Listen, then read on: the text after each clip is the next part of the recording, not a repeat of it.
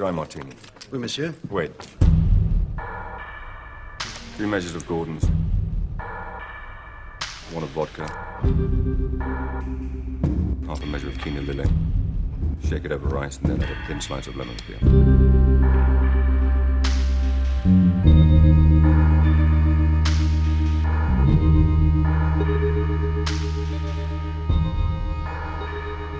Yes, sir.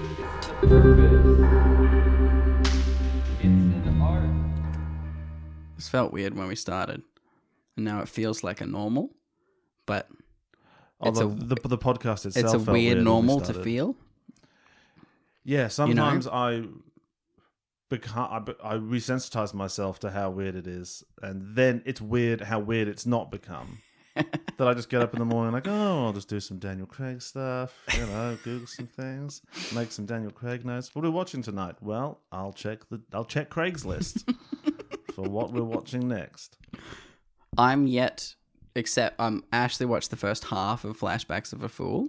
All right. But that's the only thing that she's sat through out of this whole thing. It's all just been an Isaac activity. That was not the best choice. No, it wasn't. But she was in the room at the time. I'm like, okay, I guess this is what you're watching. And what did you think? Didn't have a good time. No.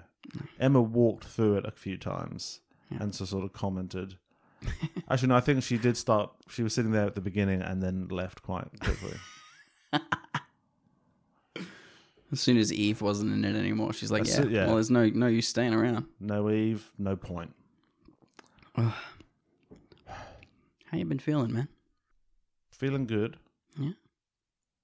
Went out last night. On the town? Kind of. Okay. Listened to some music. Met up with some people. But just the arduousness of QR coding wherever you go and arrival times and waiting for people to leave at a certain place so that there's a table big enough for us to go and sit at. Yeah. And then going to what is essentially a music event at a venue I've been to before where there's a lot of dancing going on and it's just an ocean of stools and chairs and you're not allowed to stand up and talk to each other. You have to be seated the whole time. Yeah. I don't know, really knocked the wind out of it for me. It was out of my sails. I wasn't feeling it. We ended up just trying to play Floor is Lava with all the chairs. Still cool. Yeah, which is kind of the most fun you can have this While year. staying on chairs. Yeah. There There were a few people doing very impressive chair dancing down the front. So they took their stool right by the speakers and were doing as much dancing as you could do whilst legally still be seated. It's still COVID safe. Arse is on chair, but they were also trying to get down. The being seated whilst watching music is only really suitable at like smooth jazz or like in a cigar club. Like that's where it fits. If you're there to have a chat whilst quiet music happens in the background. Yeah, or my nemesis, Andre Rio. Exactly. And everyone knows what I think about that. On the record. Episode something or other. Episode something. The Craig Keistadors will tell us. They will. Remind us. Which one was that? When I got on a real tear about Andre. Well, I'm glad you had a good time at least, ish. How have you been? I don't know. Tom's giving me a bit of grief this week. Oh, yeah? Yeah, a bit of grumble in my tumble. Right, okay. Please go into much more detail about that on the podcast. No, I don't think I need to. No? Okay. Yeah, no one needs to hear about the squizzard and the izzard, as they say. Do they? Yeah. Okay. Well... I don't think they need to hear about it. No. But that was... But it's pretty weird we've heard as much about it as we have, in a way. I don't know if that's good content, Isaac. I don't know if this is... Okay, sorry. I've been doing heaps of arts and crafts. People have paid for this. Arts and crafts. Uh-huh. You made that Jumanji box? Woodworking. I just got consulted about making a fence at my mate's place. Ooh. Which I'm hella keen to do because I have good ideas for a nice fence. Mm-hmm. I'm probably going to get... How ornate is it going to be? Not overly. It'll be like... Each post whittled into a different figurine from Lord of the Rings? That could be cool. Doesn't suit one half of the relationship of the people who live there. Well, just do it on one half of the garden. I'll just do it on the outside of all the posts. So when you're inside... Nine posts on both sides of the garden. One side is the Fellowship, other side all ring wraiths. Yeah, but it doesn't suit one of the people who live there. All right. It'll just be a nice utilitarian fence that Well, looks good. Well, sue me for trying to brainstorm. Utilitarian? I don't know. You're an artist, Isaac. But yeah, You need to express yourself. I like being sought out for woodworking projects because who doesn't love a bit of woodworking? Who doesn't? Ents? Just going on the Lord of the Rings thing. I mean, any work they do is technically woodworking. Yeah, but when they talk about woodworking, it's a different thing. Yeah. Like if they saw an ent wife. I don't think Ents work. If an ent wife walks past and he's like, damn, she's woodworking it. Oh, God. This is what it's become. I think that was a pretty good joke. Yeah, it's all right. Just imagine how it sounds from the outside, though. You know? The only people who listen to this have already paid, so Yeah, haha, too late. congratulations, y'all. Too late. Okay, so let's get into it. Patreon episode. Oh, yeah. Welcome to Exceptional Thieves. What are we talking about? Hey, should I do this the whole time? Well, we could. Welcome. We could talk in whatever accent we want. We could let's try and do the whole thing in Newcastle accents. I can't do that. That would be. It'd have to be whatever you do and I would copy. I don't think I can do it either. We could do it in like British accents, Yeah, but then you just speak normally. What? Okay, so what's a normal British accent? Yours. Which is quite Australian in general anyway. British people sound like the British person I know, and that's what they sound like. Okay. I didn't even finish the intro. This is a podcast where Isaac and I review and rewrite movies. I'm Sam. And I'm Isaac. And this is our latest, I think this is like the 7th Patreon-only episode of Craigslist. Could be, yeah. Watching the entire filmography of Daniel Craig in the lead up to No Time to Die for No Reason. That's not the name of the film. No, what are No we Time watching? to Die for No Reason. Imagine that. Actually, For No Reason is probably a cool James Bond title. 007 for no reason. I think it feels like it is for like a second, and then it breaks down. Well, so do most of them. No, I think they're pretty good. Octopussy. That's probably the worst one. But you know, From Russia with Love. Thunderball. They're all genitals, aren't they? The Spy Who Shagged Me. Oh wait, that's something. No, that's different. For Your Eyes Only. Yeah, it's all of the Bond titles are sort of said with a kind of a look and an eyebrow raiser.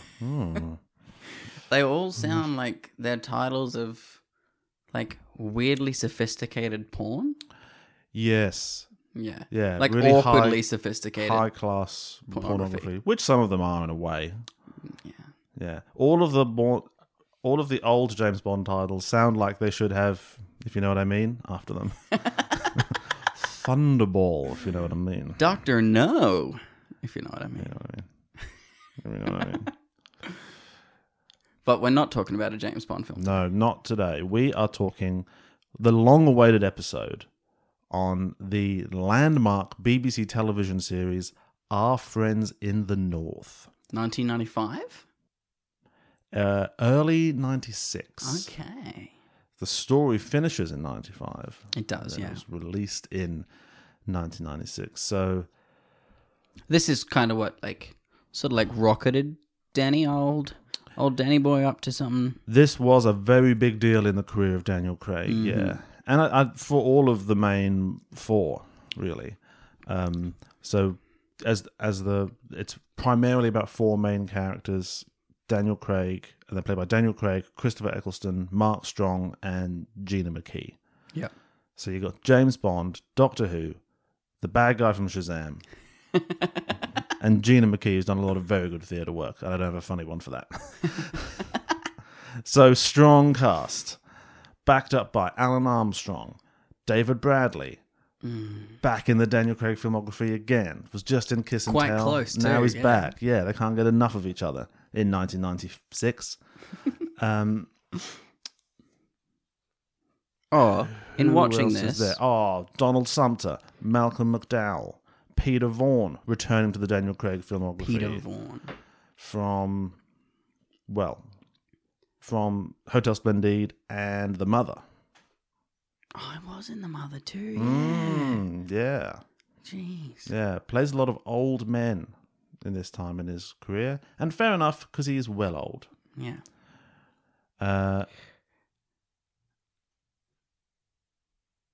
What? I felt like you were winding up to something there. I was, but I forgot pausing what it for is. you. Oh, I thought about our last Patreon episode, Oh, did you? Kiss and Tell. That's nice. Could one of the reasons that it was so shit be that they were all Sorry, doing Daniel. this at the time? And it was just like a couple of days off to make a thriller?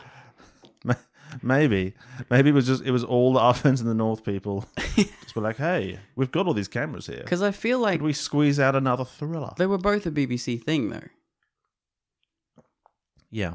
So, like, if this sucked up so much drama budget to make this big show, which it would have, And you think there was just no oxygen left for anything else in 1996, so that's why you get they just Kiss basically and got the Tell. leftovers from this. Maybe.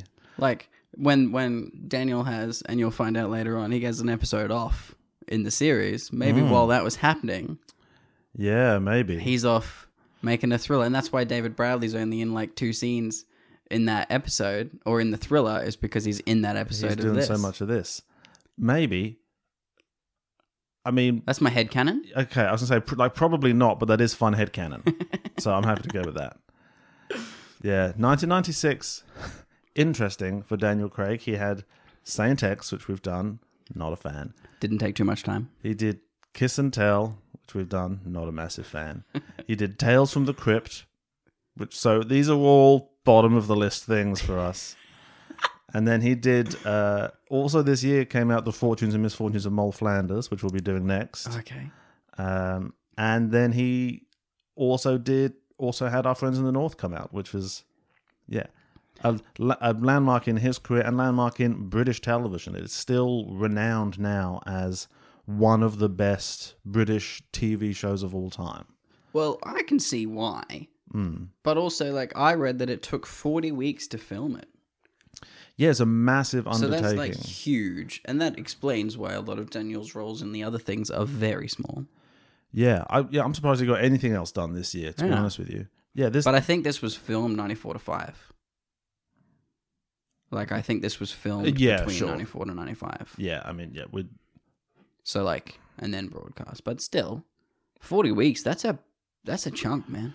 40 weeks For it an actor, has, that is a chunk. it has 160 speaking roles Jesus. and required 3,000 extras. 160 speaking roles for 13 characters. Yeah. Yeah, 97 wigs and 810 accents, but The makeup, I like, from the get-go, the aging of the 4 actors to go through 31 years of their lives. yeah. Like, hair is one thing, and they do it very, very well. But Daniel Craig specifically, the makeup that Daniel gets, this is, out of all of the things we've done for Patreon thus far, this is the greatest thing I've seen Daniel in.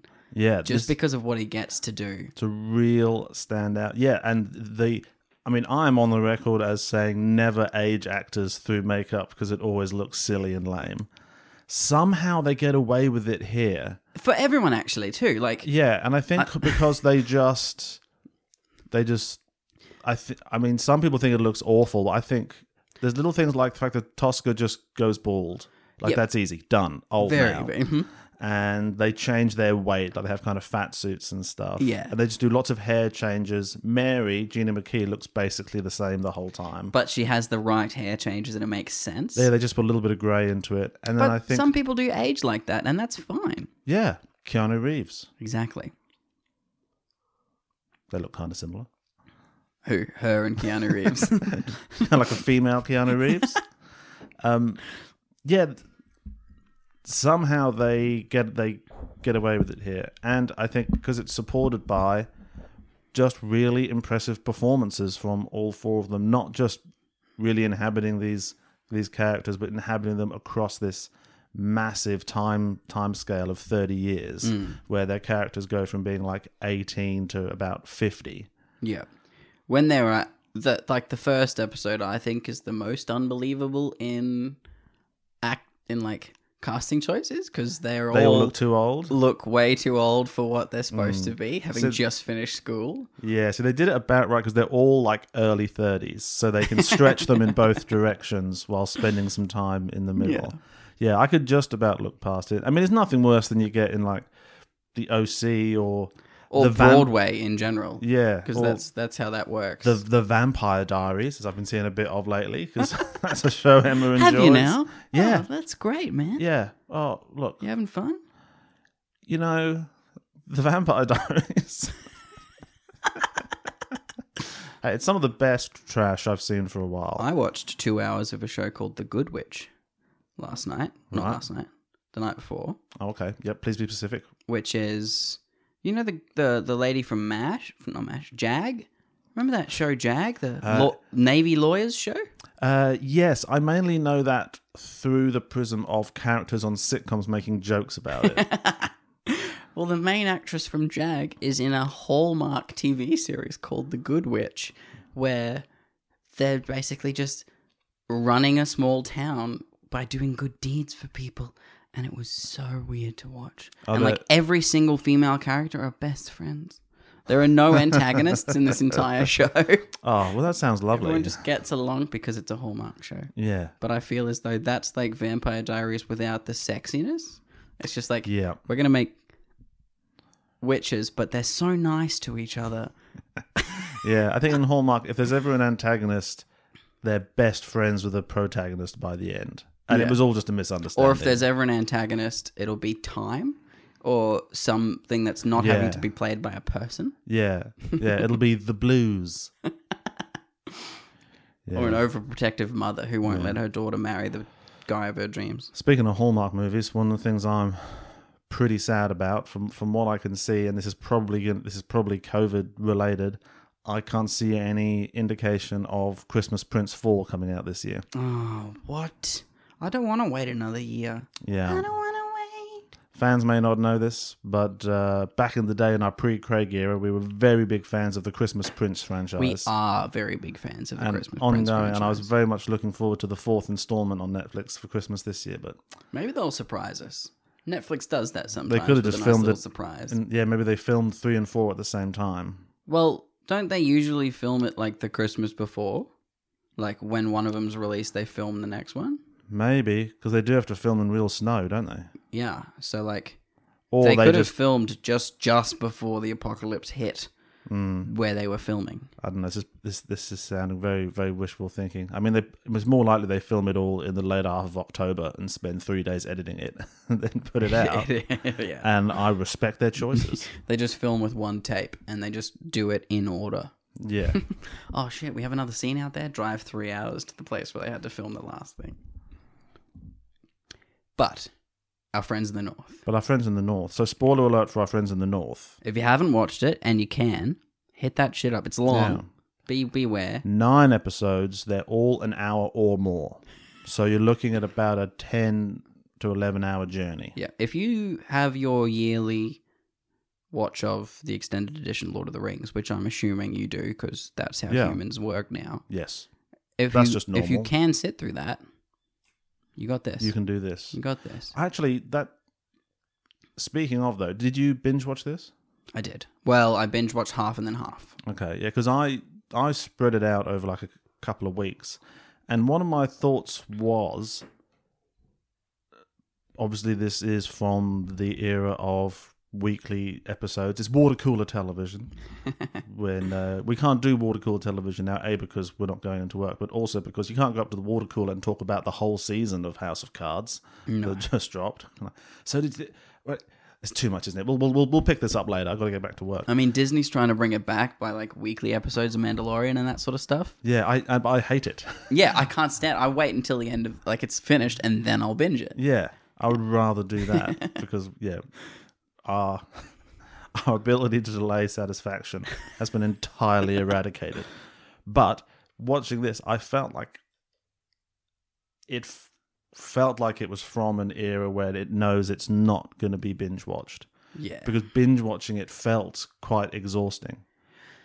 When I finished an episode, I enjoyed it, but I didn't want to put the second episode on straight away. I wanted to okay, let's just take a minute. Yeah. Every episode seemed longer than the last one, and they weren't.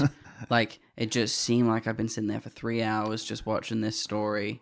Yeah. And it's just like still 1966 for some reason. Yeah. Like, and that's okay if you know it's Friday night, I'm doing this now, and then I'm not going to watch this again for another week, and we're going to think and talk about it. But if you have to watch it in a rush for a podcast, I think there's a difference in the pacing and the editing. I think there's also, you have to sort of like prepare yourself, which I did not, for I think for the content that's in the show, but how it just skims everything and doesn't get, like, it doesn't drop itself and get involved with everything for a long time. How weirdly brisk the pace could be. Yeah. In that there's lots of issues coming up. There's a lot of interesting things that did take place throughout history of those 31 years that they touch on, and it says that the characters are involved in some way or another. But we don't get to see that. We just get it mentioned, and you move on. Like I think the most you get is the miners' strike in episode 5. Yeah, it really sort of slows down there a lot. And it concentrates, and you get to see, like, dig into those couple of days. Yeah. And, like, I think the choices of the time jumps between the episodes is quite interesting. Makes no sense. Because it's very random. Because you jump 4 years, 1 year, 3 years, 4 years, 5 years, 6 years, 3 years, and 7. 8 years. Yeah. And I didn't mind that at all, but and that's obviously partly to sort of line up with different sort of events. But then you end up with two episodes that are only a year apart, so you're spending a lot of time in that one period, and then you're sort of launching massively forwards again. Yeah. I found it quite interesting to see where they decided that their characters would be after the small amounts of time and then larger amounts of time. And some of them are more believable than others, but I enjoy that a lot of it is done so well that it's like, I could see a person struggling to do and getting to that point. Yeah. I found it all relatively believable. I think it's all believable when put in the context of how much time has gone by. 31 years. You know, like life is long. Life is very long. And normally in a movie or a TV show, much less time is passing. So if this much happened normally, it would be absolutely absurd. It would be like a soap opera. It'd be like a season of The OC. Yeah. Actually, I think I was reading an interview, I think it was Christopher Eccleston described this as, said it's basically just a posh soap opera, but with something to say, you know, which I think captures some of it. A few things to say. A few things to say, but I think if couched in the fact that years and years are going by between each of these events, like in a way, it's a pretty normal amount of stuff to have happen in a person's life. And it's unless you're just a super boring nerd. It gets to show that different normal things happen, and so many different things happen to each of them. Mm-hmm. So, Daniel's story is my favorite. Though. Yeah, very, and you know, not biased. He sort of gets the least to do out of all of them, but it's the most interesting. I think it gets. Well, there's two episodes where he's just not in them. There's only one episode that he's not in at all. Yeah, but like his story with Malcolm McDowell as he rises through the ranks of the crime syndicate in Soho in London, and not even syndicate. It's just like gang doing illegal things. But that could be excised as its own film, definitely. So he lives out a crime drama in sort of the middle of this anthology, and then comes out of that But it's kind of doing what the Irishman is trying to do. Yeah. And I do not like The Irishman. I'm very sorry, everyone who loves The Irishman.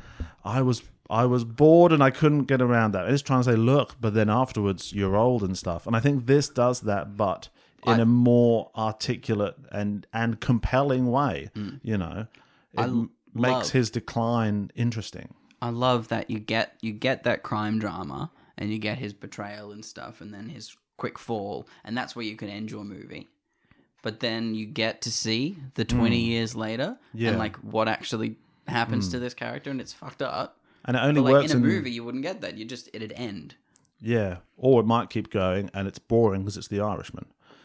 But it only works in this kind of a story because you've also got the other sort of independent characters. Yeah, and you can follow theirs as well. Yeah.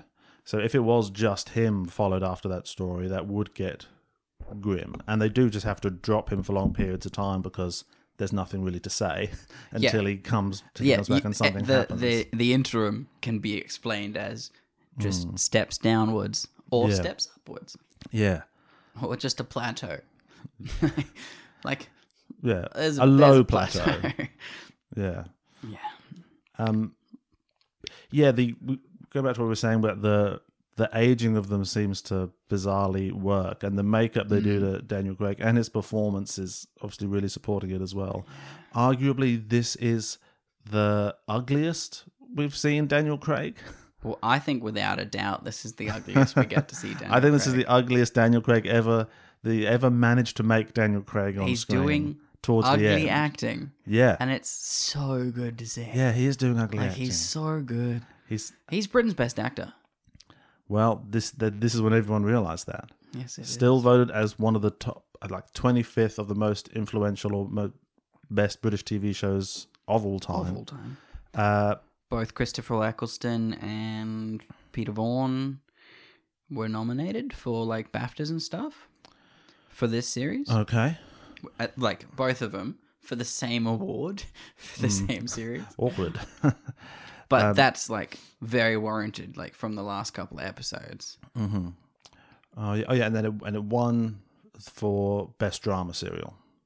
Quite understandably. Yeah.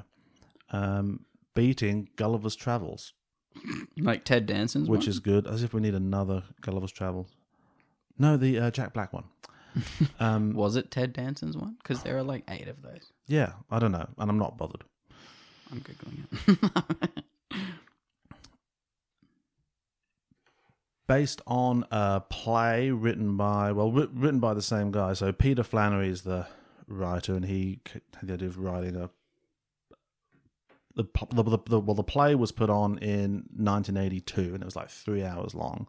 Jesus. And the play only went from 1964 to 79. Well, it can't go to 95 because it can't go to 95. Yet. Well, they could, but they'd have us with like jetpacks and invisibility watches and whatever. And it's really interesting because I think Peter Flannery comments about it that from when he started writing this, for when it was first put on to when this TV show was put on, it's gone from him like in his late 20s to his early 40s. So, and he makes the point of he couldn't have written all of this when he started writing it because he wasn't old enough. Yeah. And as he's aged, because it bounced around to the BBC for like a decade before it finally got made, and there were different people in charge of the BBC and in charge of the drama department like, yeah, let's do this. No, let's not do this. And then so when it finally got up and going, like 20 years had gone by, and so then he was able to write the sort of the closing chapters. And I think the time when it happens is really interesting as well. The fact that it comes out in 1975, which was kind of a fulcrum point, like particularly in British history. There was a good summary of this I found from an article. Where did it go? There's an article in the Independent. They say 1996 was something of a pause button year, a collective drawing of breath. The IRA had stopped killing people, and 9/11 and the war on terror was as yet inconceivable. Britpop was king of the charts, and Princess Diana was our Queen of Hearts. Football was coming home with the UEFA European Championships, and the Tories were packing up after 18 years of rule. So it was, I think, all through the 80s when it's bouncing around, my interpretation of this point in history is like, it's there was a rare moment where they could kind of take stock of the last 30 years. You know, the Tories... You get that reprieve and you just get to the little, like, settle in a bit. Yeah, like the Tories have been in power for 18 years, and kind of like while they were still there, before you moved into the next paradigm or the next chapter, you couldn't really tell this story. So that might be why this was such a sort of like a lightning bolt out of a blue sky when it happened, because everyone suddenly realized that they could tell the story of the last 30 years. They knew how to frame it and how to tell that story about it. Yeah. You know, which we can't do when we're in the midst of it. You know, finally they're able to get enough retrospect on this period to pull this drama out of it. And so I think people would like it because it's clarifying. You know, because everyone's watching it has lived through that time. That's what I think that was so popular, because the people watching it would be having lived through all of this stuff, and like they could continue to watch it now and look back, and it would be very nostalgic because it would still feel the same. Yeah. Maybe they could do a follow-up, like a sequel series. Well, I was thinking you can't do something like this now about our own time. You have to wait 10 years. Well, you can't do it while Trump's in office. Definitely not. Or while Trump's alive. Alive. I think maybe when Trump is gone and like COVID is gone, then you might be able to do okay, what happened in the last 20 years? Like 9/11 to Trump is sort of like it's an interesting time. It's like an epoch. That's kind of the epoch after this, you know, like we haven't been able to really do a series like this about that time period yet, but maybe it just keeps getting more and more weird. And like it needs to get to a point where you settle back down. You're like, okay. Yeah, and all our TV is weird. All our TV is about like vicious anti-heroes or like Westworld. The Diaries of Vampires and stuff. Yeah, we're just getting more and more fantastical and dark. Which so is the world, I guess. But there's very little TV about just 4 people living what life actually was like over this time. All right, so it starts. Oh, God, okay. Are we going to do it? What do you want to do? How are we going to talk about this? Because we can't... I think we could just episode to episode just basically flow out the story a bit. Okay. Episode 1, 1964. Christopher Eccleston's character, Nicky Hutchinson, returns from a summer in the US. Yes. He's just been supporting the rallies with Martin Luther King. Yep. Helping fight for equality, which is awesome. Comes back in town holding his suitcase and his guitar. Yeah, and he's just it's back the in, 60s. ready to fight for some stuff that he believes in. Yeah. Which is a cool way to start your show. Yeah, and I went back and watched a bit of the first episode. He narrates it at the beginning. He does, and that he never narrates anything again. The only narration that happens is the letter from his mother in the last episode. Yeah, so you just get a little opening refrain. I can see now, 31 years later, we were all about to make decisions that would change our lives forever. Apparently. Yeah. Well, yes. Very much so. Especially him. Yeah. So, you know, a little bit of flashbacks of a fool here, where, you know, talking about how the things that happen in your youth can determine, you know, so much of your future. But in here, you don't need a Harry Eden to play young 17-year-old Daniel Craig. You just need 32-year-old Daniel Craig. Daniel Craig. to play 17-year-old Daniel Craig. But just with younger hair. So Nicky's back in town. Daniel's bought him a guitar because he's got a friend who wants to start a band. Yeah. That's all exciting. That's what you did in the 60s. Yeah. So let's say the story of this episode is Nicky comes back into town. Daniel really wants to get the band to let's use character names. Okay, Nicky's back in town. Geordie wants to get the band together. He's met a guy named Tosca. Tosca, his mate, he's going to be involved as well. Yeah, he's going to sing because he's so good at it. Nicky and Mary are together at the start. Yep. Throughout the episode, Nicky doesn't want to be in the band because he wants to carry on getting involved in politics. And he hooks up with David Bradley, who's the leader of the local Labour Party and is campaigning in the election. Eddie is David Bradley's character's name. We're doing character names. Well, I was going to do it for the main 4. Okay. So we haven't told who the Christopher Eccleston plays Nicky. There's 1,850 speaking roles. Daniel Craig plays Geordie. Tosca is played by Mark Strong. Yep. Mary Yep. is played by Gina McKee. Gina McKee. Follow along at home on your own Wikipedia if you get lost. David Bradley, who is the leader of The Labour Party in their area. In their area. Because it's sort of implied because Nicky is sort of focusing on that so much, Tosca gets to kind of swoop in on Mary a little bit later on. Because they just meet. Like, they just meet for the first time in this episode. So you can see her sort of like wanting to have a relationship with someone. Yeah. But Nicky seems to have moved on from needing that right now. Geordie's dad is an abusive alcoholic, and their relationship reaches a sort of pitch, and they have a big fight, and we get Daniel Craig yelling acting, and he basically gets kicked out of home and has to leave. Oh, before that, during the summer, Geordie has had relations with a girl, and she's pregnant, and now he is engaged to be married to her. Well, I don't think she's pregnant. She's pregnant. He's engaged to be married to her. I don't know. I'm pretty sure she is.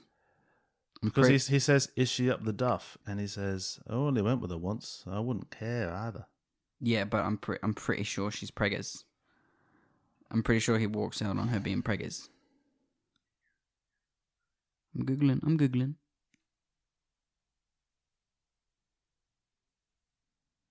Oh yeah, he says she's not though. Geordie, yep.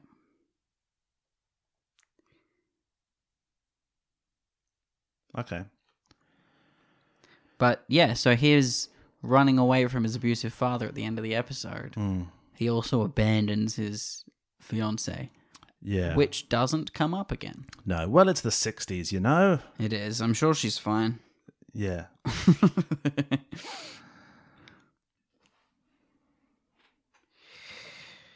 Yep.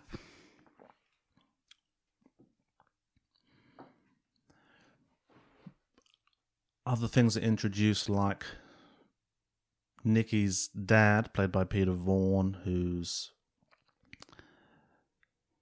sort of an old sort of Union firebrand kind of guy who used to be very involved in politics but has become disillusioned. There's a big deal made about the Jarrow March from the 30s, which was sort of the peak of his sort of political activism, probably when they felt like things were really going to change. And that's kind of throughout Nicky's story, that kind of reverberates throughout the sort of the desire to feel like things are going to change, and then the sort of oscillating between disillusionment and then regaining hope and things like that. And so the fact that Nicky is getting involved in politics actually estranges him from his father, even though he was involved in it in the past, because he's sort of resigned and pissed off with the whole enterprise. Yeah. And which is also, I think, the fact that his father still hangs out with like Eddie and Austin is like, so it's clear that he does want to be involved, but he's just too stubborn to, get back in the seat and try and fight for something. Well, I think that in that episode, he's sort of Eddie's sort of always around because he's always sort of campaigning, and they know him, so that's why he sort of comes in. But I don't think Nicky's dad has anything to do with the politics side of things. Yeah. And we also meet Alan Armstrong, who's Austin something, who is introduced as a kind of political crusader, primarily in the form of housing policy. So this show does a very good job of making housing policy an interesting subject of television, where he's arguing... Does it become interesting? Or do we just now know a lot about it? Well, no, Isaac, it's interesting because the human impact of different housing policies is made salient through the trials and tribulations of our main characters that we care about. It is indeed. And he is arguing for the abolishment of the Newcastle slums and that they need to start building tower blocks. And that was very interesting, sort of look back on knowing what we know about tower blocks now, them being sort of put forward as this This is sort a of way to solve a wonderful lot of new problems. development, and in a way, it is entirely necessary because with the growing population, we've got to go up. We can't keep just going out. But it's also like, it's a sort of a commendable sort of thing. Like, you realize this has to be thing, so we're going to do this in the best possible way to help as many people as we can in the shortest amount of time. Yeah. And that's a nice thing to want to do. Yeah, but I think the degree to which what Austin's actual motivations are and what his ethical framework actually is Very vague. is very vague, which is a strength, I think, of the story. You see how Nikki, who's very idealistic and morally driven, Even when it gets comes wound back up to in him. bite them later on, Yeah. it's still vague as to what Austin, got out of it. Yeah. And he is apparently very closely based off a real person. I forget their name, it doesn't really matter. But who, there were people who pushed these tower blocks and this, which were, built in a shabby way, and different people Which profited apparently off seems it. to happen now too. What are the chances? Yeah, it's all. Imagine corruption still existing. It's almost as if the ways in which, hegemonic systems of power, harm the poor and the marginalized in society have continued to do so to this day. Imagine that. Imagine Imagine it. shows like this being made, but the problem's still existing. Well, that would be a depressing reinforcement of many of the messages of this show itself. Yes. Yes, it would. And throughout the episode, Austin sort of draws Nikki away from the more traditional forms of like door-to-door political campaigning and things like that, and gets him to come and work for him outside of the party system, but doing what is essentially kind of power broking. But from Nikki's sort of perspective, this is seen as, this is how we're going to get outside. We're going to break the old This is systems the future down. of what we need to be able to do. Yeah, we're going to move fast, break stuff, and we're going to get things done. So no one there. Just ghosts. Just the ghost. Just ghosts. Just a very gentle and polite poltergeist. Well, I think the ghost just checked and panicked. He goes, "Oh, I'm sorry, I didn't realise. I was just going to come do some light haunting in here. I'll come back later. You guys look busy." You continue. You got this. Go. I always want to do a sketch where like a ghost keeps getting scared by the humans. Oh, Like- Jesus! Like the others? Yeah, all the ghosts keep accidentally scaring each other. Oh, shit. I thought you were the other. Oh, damn it. We've been over this. I know we can make ourselves invisible. Don't suddenly become visible right in front of me, okay? I've got feelings as well. Don't say things while you're invisible. Yeah, and stop going through me as well, okay? It's gross and weird. Imagine if you just forget that you're invisible and you just start talking to someone. Ah! So, Damn you. Jesus. Damn you, Olaf the Third. It's like a ghost name. That's a very good ghost name. Yeah. Yeah. Thoughts I had about this episode when I was watching it was that the houses are so small.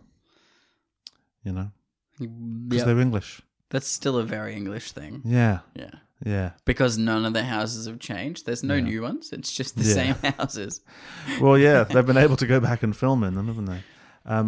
I like... Oh, and also at the end, Tosca and Mary have sex On a beach. on a beach, mirroring Nikki and Mary having some dry humping time on that beach at the start. I think they were actually having sex, but with their pants on for some reason. Well, yeah, that's... What do you...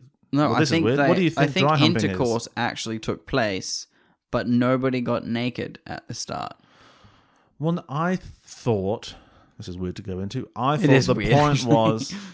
like, because sex is like a bit more of a bigger deal So they're both just going because it's to very... do what they need to do, but we're just going to keep that inside ourselves. Yeah, but it's very sort of like visibly different when Tosca and her are doing visibly it. So, recurring element of this show, uncomfortable sex scenes. Very much. Uncomfortable to watch.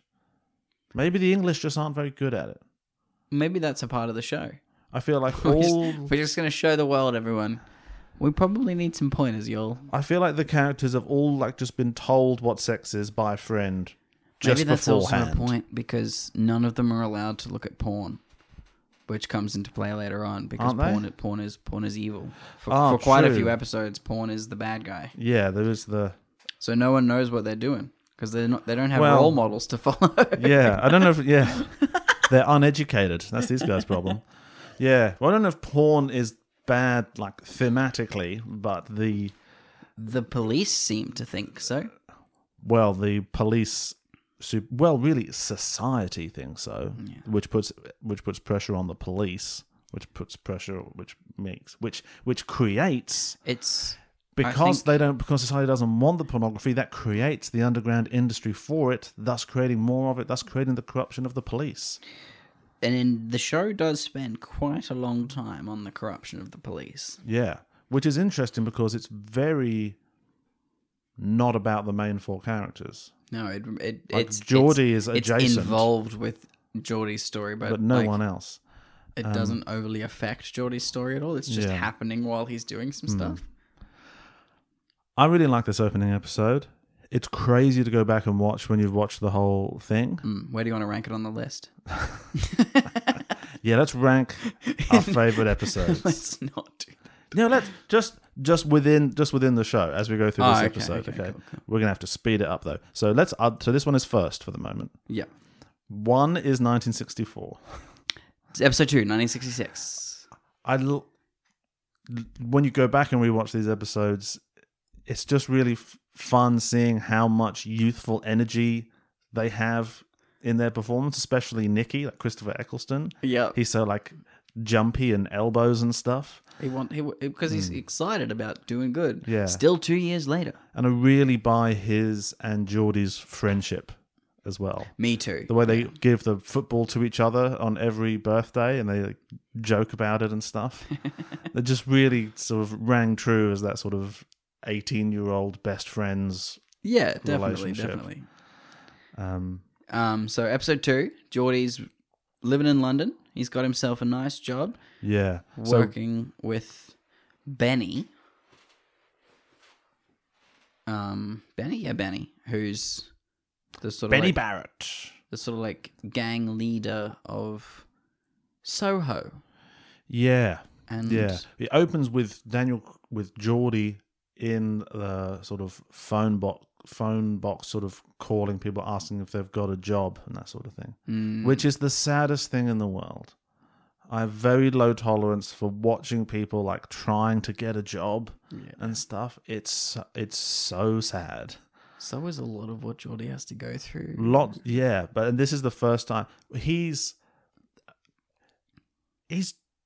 just a really well written and interesting character that you see him sort of go down the levels of morality in different ways. Yeah. But every time he does it, entirely- he like there's a small redeeming moment and you're like, yeah, you're still trying to do good stuff, Yeah. but you're just And in a place where you got to do this. it's just the recurrent theme of the whole thing that he's just being produced by his environment. Yeah. The intergenerational passing on of grief and trauma and dysfunction is probably ultimately the undercurrent of this whole Series. series, which obviously becomes more apparent when these characters have their own children and they become and adults. those in later characters have episodes. their own children. Yeah, and There's a lot of children. People be having sex. yeah, and it just goes on and on, but they are showing that very much here already, where Geordie is already in a tough spot because his home life is terrible, because his father wasn't able to do anything for him, presumably because of stuff that happened to him decades When his prior father, as yeah. well. And so you're already sort of positioned to empathize with Geordie as like he didn't want to do any of this. He just wanted to start a band. He did just want to be in a band. That makes me sad as well. When you're just trying to get your mates together to rehearse. Oh, it's also like right at the end when he's playing keyboard and he's really good, and then Oh. like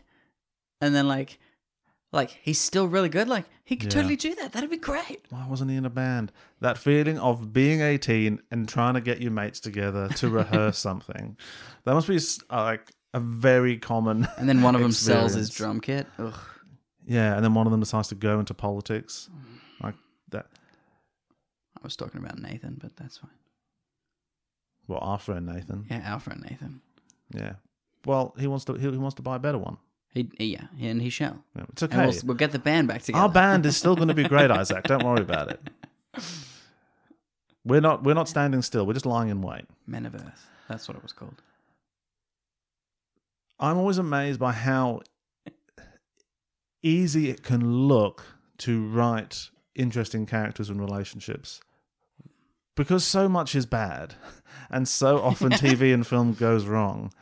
Just the fact that you've got Nikki and Geordie, two characters, and you see how they've been best mates up till now, but now as they're getting older, they're just diverging in terms of their interests and capacities. Well, because we and get to see Geordie call Nikki preferences. and see if there is a job where Nikki works. Yeah. To which Well, I think Nikki's that's like, the start of this yeah, episode. no, bruv. And that is just very emotionally affecting. That's so simple, but it's actually representative of a very high level of writing ability, it seems, because so many things don't have anything like that. So it's only 2 years later, but Mary and Tosca have a kid. Yep. Damn. And are married. And so Nikki's out the picture. And the housing estates are built. They're up, and Mary and Tosca are in an advert for one of them, or one of like the selling videos that they're trying to take around places, and Nikki watches that in a scene. And that's, I think, I don't know if that's how he learns that they're living together, but that's how we learn that they're living together with a kid, is that they're in a video that Nikki's just watching at the start of the episode, which I think is kind of cool. That's a nifty way of doing that. Yeah. Narratively, two birds with one stone there. Yeah. And he goes around to see Mary, and they're still best friends. That's the thing I understand about them. They're still Says, we're still best friends. friends. Tosca's still trying to be a famous musician. And the thing his is, way of doing that is... well, he gets an agent to come and see him play at the pub. I think, but is that in this episode or the next one? I think it's in this one. Okay, yeah, because he's playing in his parents' pub every Friday night, just Yeah. a solo man with a dude on the piano behind him. And the thing is, Mark Strong cannot sing, No, but that's okay for the character. yeah, Because the character neither can can't Tosca. sing. He's not very good. And But his mummy doesn't think so. the agent just says, don't quit your day job. That's so harsh. But I like that he frames it. He goes, "I'm going to give you some advice, Yeah. and it might seem harsh now, but you will thank me." Yeah. He just says, "Don't quit your day job," which is the worst thing to say to someone in general, but Yeah. definitely true. Especially now, people probably don't have a day job. This is all we have. I've got... But also now people would get so offended by that, and they would go to their Twitter pages and cancel you. That Yeah. cancel culture would happen. Imagine cancel culture in the 60s. It's just a letter writing campaign. Yeah, lots of leaflets and stuff. I've taken out Been an inundated with a letter. I've taken out an editorial. So that's the end of you, mate. Yeah. Now it's in print. It's libel. Yeah, people trying to succeed is also the saddest thing in the world. Yeah. So already in this episode, we've got people trying to get jobs and people trying to succeed in an artistic pursuit that they're never going to succeed at. Yeah. I hate it. Don't like to see it. And less exciting is somebody who's just realized that maybe his job's not achieving much. Yeah, so it's sort of... So everyone's kind of... And someone's figured out that maybe getting married and having a kid wasn't the best idea right now. Yeah, so we're only 2 years into this story and everyone is disillusioned already. Geordie's given up on the band. Tosca's like married to someone he doesn't really love and is progressively giving up on his own aspirations. Mary is just depressed at home and like just saying what hard work it is to just live this life. And Nikki's story is him basically realizing that Austin is more of a sort of political operative than a crusader of any kind. Yeah. Nikki tries to ask, it's becoming apparent that the tower blocks are sort of unsafe, the not good damp places has to set live. in. The Serious damp Yeah. has set in. The black There is an mold. entire wall in like Mary and Tosca's apartment that is just mold. Yeah. Like there was a wall there, or maybe it was a door, but now it's mold. Metaphor for corruption. Yeah. Where's my jacket? It's just past the mold. See that wall that's black? Yeah, your jacket's also black. Go past the large amount of mold and then turn left at the small amount of mold. It's just there by the frog Just colony. try not to breathe near the mold. We've tried to get rid of it. Yes, that is an owl. Her putting like wallpaper up just to cover it. Yeah. Oh, that's so sad. Yeah. Well, I think that's the next I episode. think that's the next one. But oh, that's just so sad. Yeah. And also very, very symbolic. Yeah. But during like, this, you're not making any difference. There you go. That was a little bit. that was pretty good too. Yeah. Which is Tosca. everyone in this. Well, not everyone. Nikki and Mary, I think, they have a joint story of always trying to figure out whether there's any point in doing anything or not, or if they're ever going to make any difference, or if you're just wallpapering over mold the whole time. Tosca's story seems a little selfish for the whole thing. Tosca is just self-interested, but Yeah. it's the story of how self-interested kind of fools can rise to the top. Like the fact that rise and fall a couple of times. yeah, you can When you're in it for yourself, it's like a warning. Like if you you're can not, fail your way to the top, and the fact that the rich and powerful of society are rich and powerful is not signifies that they are the best or the brightest. no, they've because failed the- several times before then. Baked in corruption of the society in which they live will always But also looking foster back the wrong as well, things. because like in this episode you get to see Geordie sort of like start his journey into the Soho crime Criminal syndicate. underworld. You get to see him start that and meet Benny and like just accidentally sort of like step into that world, which is kind of cool. He just gets Yeah. given the letter by the dude who's about to be arrested and takes it to where it goes and just stands there. Yeah. Well, it starts with Geordie. He goes into the strip club in goes Soho into the, and acts like he's never seen a woman before in his life. Like his little face when he's in that strip club. Multiple stripping scenes throughout this show There's as a well. lot, where a they just, lot of strip club stuff, but it it's goes only in for, those like- few episodes while he's but they working show there. the whole sort of show, They which I show find interesting. the show, but they also, I think, in order to do that, have a scene happen in front of it. Like Geordie will talk to someone Yeah, in the and just keep background. People are Coming back stripping. to- yeah. Maybe there's other reasons why so many people watch this. Oh, you want to watch that one again, love? All right. She's I'm interested in the societal commentary.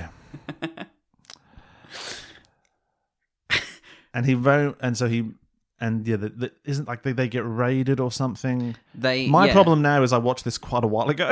The first thing is he goes to the like magazine shop where they're just selling all the Playboys and stuff. Oh yeah, he accidentally. And the dude who works there is just about to get arrested, so he gives Geordie a letter and says, "You have to take this to this club." And he's like, "Okay." And then he watches the guy just get arrested. So Geordie goes to the club, and then the club gets raided, and he just stands there while the cops come in and take all these people out. Yeah. And then he gives the letter to who it needs to go to. It's so weird. And Barrett kind of likes that he's kind of a cool guy, and he's unflappable. Yeah, he doesn't get phased by this cops that come in and take all these dudes away. Yeah, and Geordie sort of immediately latches onto this guy, basically as a father figure.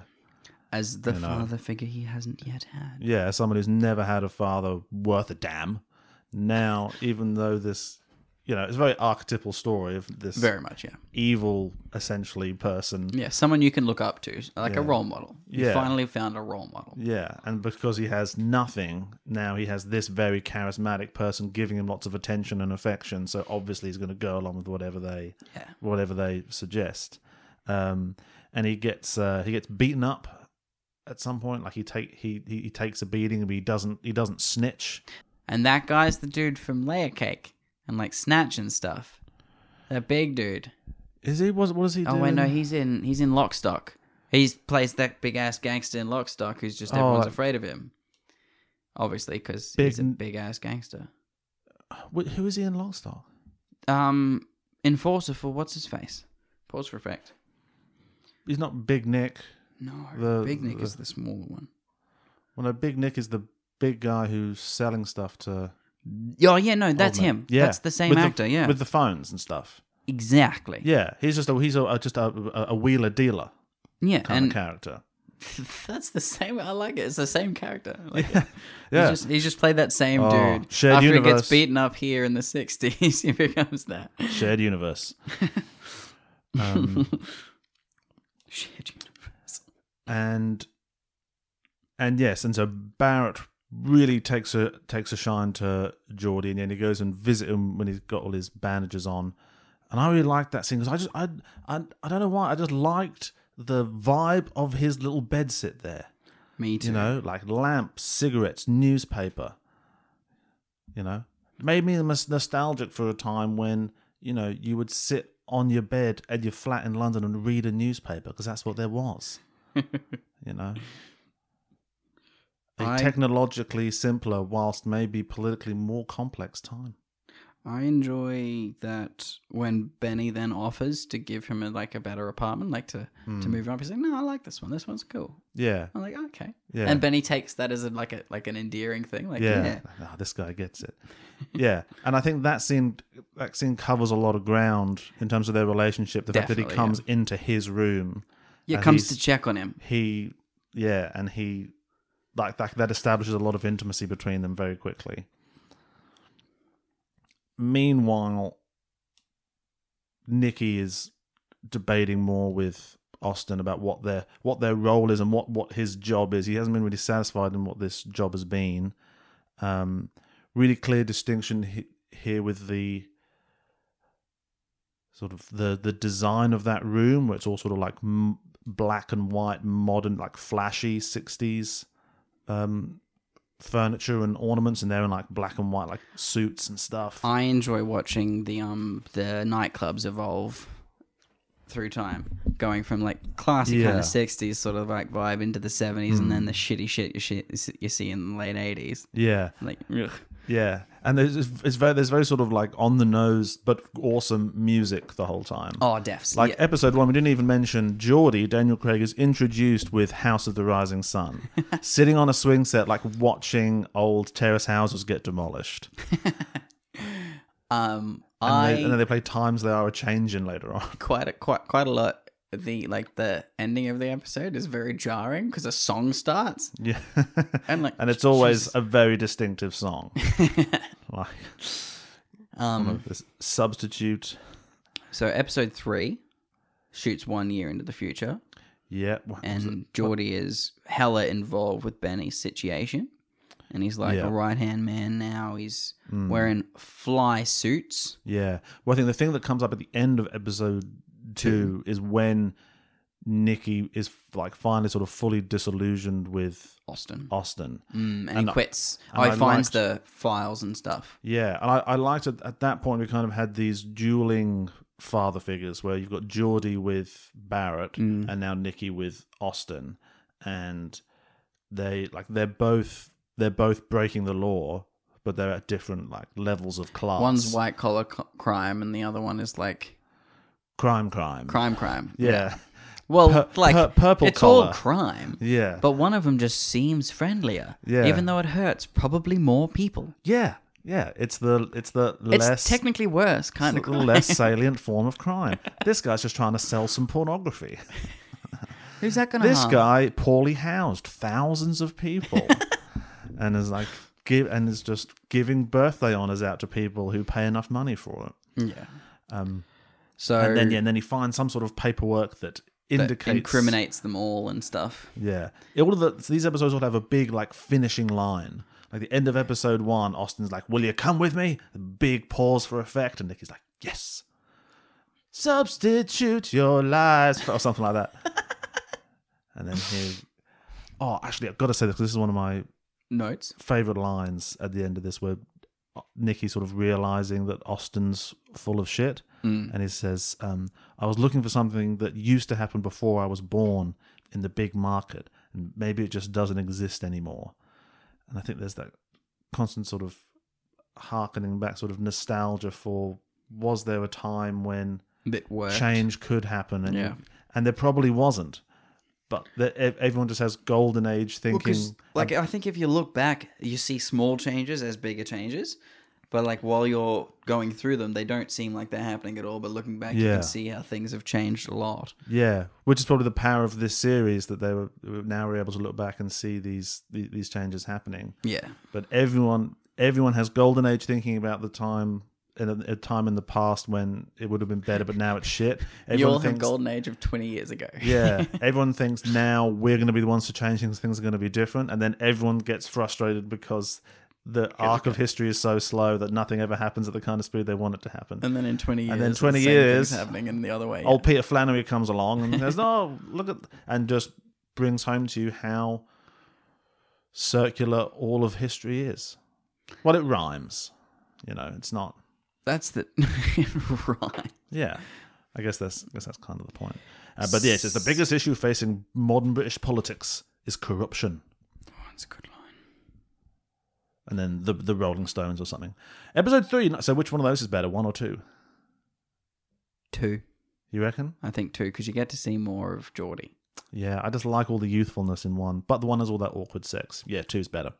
Episode 3, 1967. And yeah, Daniel Craig's getting home at 6 in the morning. He's got like a massive purple bow tie on or something. And It's a cravat. He's wearing cravats with his big black suits and jackets and stuff. Yeah. So fancy. 1967. And his hair's all nice and he looks so clean. Imagine that. Imagine what happens next. Yeah, he's just living the high life at the moment. He's rich and powerful and sexy and everything's great. And he's walking through Soho and there's a guy there looking at all the pornography being like, I don't know about all the horror. And DC stands next to him and is like, they're Danish. Yeah. Which is a fun line. And he goes to the dude, most people come at night. Yeah. Yeah. He's like, oh, okay. Yeah. I'll take note of that.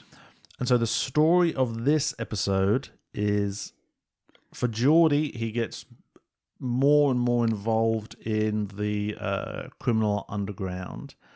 Barrett gets turned into an undercover informant for the corrupt police. Yes. As well. So like he pays the cops and they don't touch him.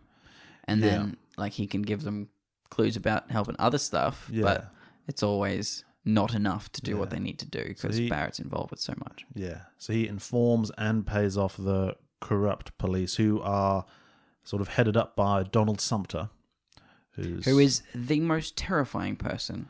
He certainly can Just be. like I've never seen anything where he's like a nice character to people, like a father figure. Oh, he's nice in Game of Thrones. Oh yeah. Yeah.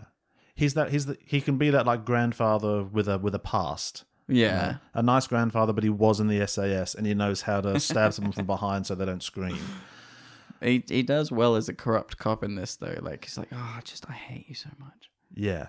Why you gotta be like this? Yeah. He's got that very sort of like serpentine energy to him. And during this, Geordie has started an affair with Julia, Benny's girlfriend. Yeah. And quasi-girlfriend. Yeah. Woman who he goes about with. She says that Benny hasn't touched me in weeks. Yeah. And there's that scene later on where Geordie's like, I shouldn't love you. He has a bit of a cry. We get Daniel Craig crying. So much ugly crying. But it's good. In this. Daniel Craig does not hesitate to make himself as ugly as possible, as early as possible in this. But pretty much right at the start of the affair, Benny knows about it. But doesn't say anything. No, and you're worried the whole time that he's going to kill Geordie or do something crazy. But ultimately, at the end, at the end of the episode, Barrett sort of reveals the fact that she is also doing sex work and sort of uses that against her to keep Geordie on side. Yeah, so Barrett doesn't... Don't worry about her, mate. She, blah, we got to stay together. We got to stick together. Yeah. Because she's not in love with you. Yeah. What is it? Like because most people are rubbish, but all women are. Yeah, he asks Geordie about the affair and Geordie doesn't lie. And so Barrett makes it like, I'm glad you didn't lie to me. That's the best step. Yeah. And then he takes off the painting to show the glass mirror. With another uncomfortable British orgy going on. Yeah, with what's his face? She is participating. Yeah, what's he? He's the corrupt cop.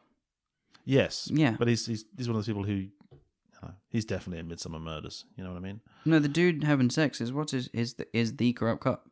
In this, yeah. Yeah, I know. I'm just saying that actor is one of those people who's in lots of stuff. We just talked about him. The one that Barrett's paying off. Yeah, who could be a grandfather figure. No, it's not Donald Sumter in there. It's a different bloke. Are you sure? Yeah. Okay. You're not getting You're not getting Sir Lord Dame Donald Sumter in a painting orgy. In a compromising position? No. Yeah, no. It's that other one who does lots of. Can I find him?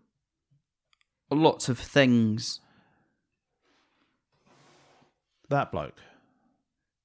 Yeah. He's the corrupt cop. He's one of them, yeah, but that's not Donald Sumter. Which one's Donald Sumter? That's the evil guy. Yeah, there's multiple. Ah, see, he can be a definite grandfather figure. Yeah, but he's got a menace to him. So you were thinking about David Schofield. David Schofield is evil. He does have a grim aspect. He's got that evil face, man. Well, I'm sure. I'm sure he's a lovely guy. I'm sure he's a lovely guy. But definite typecast. Yeah. Yeah. Some people are never going to be heroes. Daniel Craig, he got out of that real quick. Yeah. Yeah. Well, Daniel Craig can do anything. He's Britain's best actor. He is Britain's best actor. So this is the episode that's showing us a lot more of just the way. I like it. It shows how corruption happens and takes place and how it grows as well. Yeah. How people are involved in the system and how there's this sort of pressure from your peers to participate. Like if you're a cop, if you didn't realize they were corrupt, now you are either corrupt or you're not a cop because people need to know that you're involved in this system. Otherwise, they can't trust you. So, and there's a couple of people who, I don't know if that's really in this one. That's more in the next episode. A couple of people hold out from that system, but that's a lot of what we see happening here. Yeah.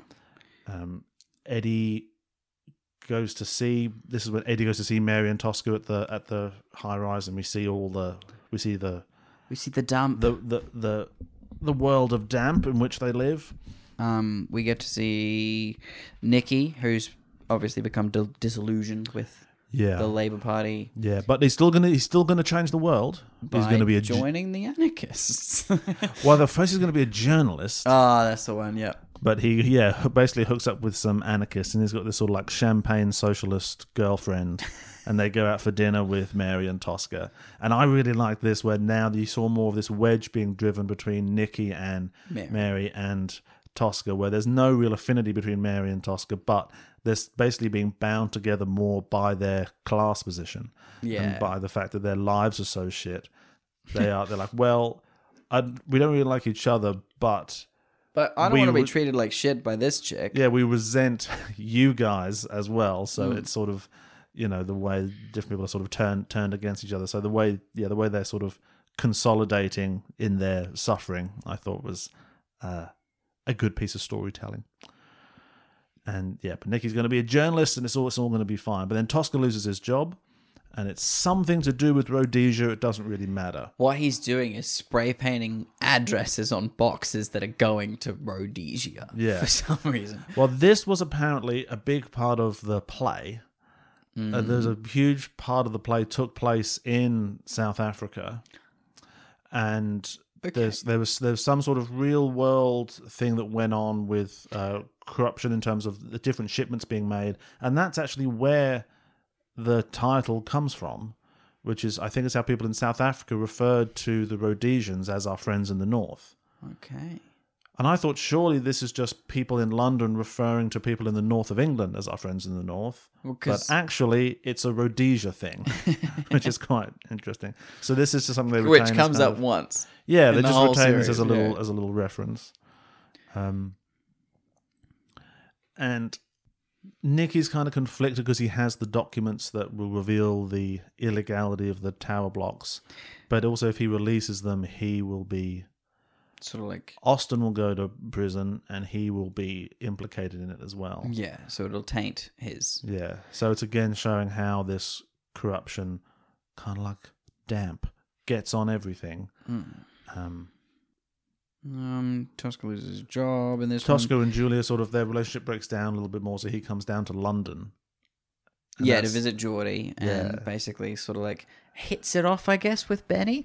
Yeah. And I like that Tosca's like rise to success comes from a small loan that Benny just gives him out of the blue. Yeah, just completely sort of by chance, you just It just turns up. and through. But I think the it's also the criminal Benny uses it underworld. to like sort of get back at Geordie, because this is when Geordie gets framed, isn't it? Oh no, this is when Geordie's just informed that Julia don't love him. Yeah, this is just sort of the story of their relationship. This episode, Mm. and yeah, Tosca's having a brilliant time because he's just been having such a shit time being unemployed with a family he hates up in Newcastle. So he gets to come to London and see naked chicks. Naked chicks. He's having some drinks. He's having a great time because Geordie's showing him a good time. And then at the end of this, Nicky confronts Austin again about how he's been bribing MPs to invest in different companies, and that's when Austin is like, if they crucify them, they have to crucify all of us, and some of those crosses are very big. So that's how the system works: is you can't, no one can actually be held accountable because then it would flow onto everyone, and that's not an option. Episode 4. Episode 4. 3 years later, 1970. So where does that one go? Is that one? I think that's second. I think that's second. So 1 is still at the bottom. Yeah, well, we get more like. Oh no, we get yelling Daniel Craig in number 1. I see. There's a lot in number 1. This is Let's so put that pointless. third. I know, so funny. So 3 is third. 3 is third. Okay, so it goes 2, 1, 3. Episode 4. Just like Star Wars. 1970. We open with Working Class Hero by John Lennon. Nicky is living in London with the anarchist group. Yes. Yeah. And Yeah. they have one gun. Now I love that they he have a has gun. a machine gun. Yes, so the anarchists have a gun. Oh, I like when he goes back to his dad and what Peter Vaughan's like, I haven't seen one of these since 43, so it's an old gun. Yeah. Like that's 30 Yeah. years old. So now Nicky has massive hair and a massive moustache because he's an anarchist. Yeah, it's the 70s. It's the 70s have begun. Yeah. Yeah. Yeah. And so this is his sort of disillusioned and angry phase. So now this is their sort of Antifa period and his sort of story throughout this is still just wrestling with whether or not this is the way we could change the world. Maybe with kind of violence and property destruction, we could finally get where we've been trying to go. And he meets up with Geordie, and Geordie takes him to the club because that's where the strippers are. We go have another look at that. And he goes, "Oh well, have you seized the power yet?" And Nicky goes and shows him the homeless camp. Then the police come and start hosing them all down. Which is because they haven't been defunded yet. some cool foreshadowing for stuff that happens later too. To see both of them in the same sort of location. Yeah. Like their story is so awesome. And seeing Geordie be absolutely dismissive of the people who are homeless. Yeah. And now this is not my problem and Tramps. it doesn't matter. Yeah. All the tramps. Yeah. And Nicky Nicky's still, he's like an anarchist and a journalist, so he's still taking photos and stuff. And yeah. And then there's lots of good lines in there. Why don't you just float downstream like everyone else? This is always going on, just as unnecessary and just as inevitable. Lots of good speeches going on. In the episode, Geordie, this is when the journalist is about to like do the expose on corrupt cops, and it implicates Geordie and stuff. Could be, yes. Because this is when this episode ends with Benny betraying him, doesn't it? Yes. Yeah. Yeah. So that's it. The Times newspaper is going to publish a story about all this corruption. So there's lots of depictions of the corruption. There's Geordie delivering like packages to the police, and they're having a pornography party. All the cops are literally just watching porn in the police station and getting drunk together. Which I'm sure they did. Oh man, what is it? 1970? Yeah, everyone's got a moustache. Everyone's evil now. And then Geordie it's like it's made extra sad because first he's told he has to leave town, and he like meets a girl and is just like staying with that chick Daphne like down by the seaside having a lovely time for a little while. Yeah. And then he gets just stitched up by Barrett and sort of thrown under the bus and ends I up having to go to like prison. the scene where it's like, I'm gonna come. I've got a bit of money saved up. We can move away. Let's fall Yeah. in love, and it's gonna be great. Yeah, Geordie Like comes that so happiness. close to To getting out of the world. to getting out of his situation so many times, and it's just completely betrayed by his father figure, and This is also the one where the police corruption investigation starts within the cops, and then what's his face, evil faces, just basically put on the case straight away, and we get to know that he's immediately just shutting everything down. yeah, and there's these two, the two guys. If I can find their names, probably can't. The character name is Johnson, who's been promoted and asked to lead the corruption investigation. Yeah, kind of in response to this newspaper story, people are sort of making a show of, well, we have to do an investigation into this, Yeah. but it's never going to be allowed to get off the ground. No, because I think the audience is let know that it's every level of police is corrupt. Yeah. Like there's too much of it. And there's these two guys. Well, there's three guys who kind of get given the job. And one of them is actually trying to do the job, but the two underlings are just like, yeah, we'll do that for you. And they're like the main corrupt guys that we get to see. There's three good guys. There's the out of town Oh yeah, the sort guy of who superintendent guy. his boss who comes died in. because of it in the last episode. Yeah, there's the I loved him. He was great. Yeah, there's a sort of paunchy alcoholic guy, Yeah. and there's the other like pointy nose fella. The younger one. Kind of, I guess. But and what I love about them is these are three of the just most like unheroic looking people, and like the pointy nose guy, he's got a villain face. He should be playing villains, but these are just, you watch these three people sort of consistently just try their best to do the right thing throughout this corruption investigation. But everywhere they turn, they're shut down by corruption. Yeah, and Donald Sumter and whoever it is above him, some other sort of policey fella. The commissioner dude, he's shutting it down everywhere because he knows the extent that it goes to. But they are actually able to publish their report. I think this is in the next episode. Yeah, they get their report done. And we get then- shut down before that though, and what's his face, the out of town guy, just publishes it anyway and gives it to the people who need to see it, which I think was cool because like a report was published once they got taken off of the case because they were obviously trying to do their job. And a false report is published, and everyone like looks at it and it's like, oh, that's so good. That cops are great. Thank God we've stopped corruption now. And then this dude just does it on his own anyway. Yeah, and that could be a movie Oh, in definitely. and of itself. I would love just that. that they're regular Joes. They're just three unlikely heroes who just like they don't win, they don't solve it, but it feels so good to just watch this unstoppable tide of just depravity essentially just hit these three immovable rocks of, we're not going to beat the wave, but we're also not going to move from this position. And heartwarming. It is heartwarming. And interestingly, just nothing to do with the four main characters. It's just a side plot we go off and do, But essentially. it's a very interesting side plot. Yeah. And the only way it's sort of like tied into the story is that the papers have enough to know about the corruption stuff. So Benny sort of like implicates Geordie by planting all the pornography and stuff, and then they get a fall guy, and Geordie goes to jail. Yeah. Yeah. You get the bad apple out. And that's Benny's done that as revenge for Geordie's affair with Julia. Yeah, kind of, but I think Barrett would have done that regardless. Yeah, you've got your fall guy. Yeah. And if anybody does anything to like...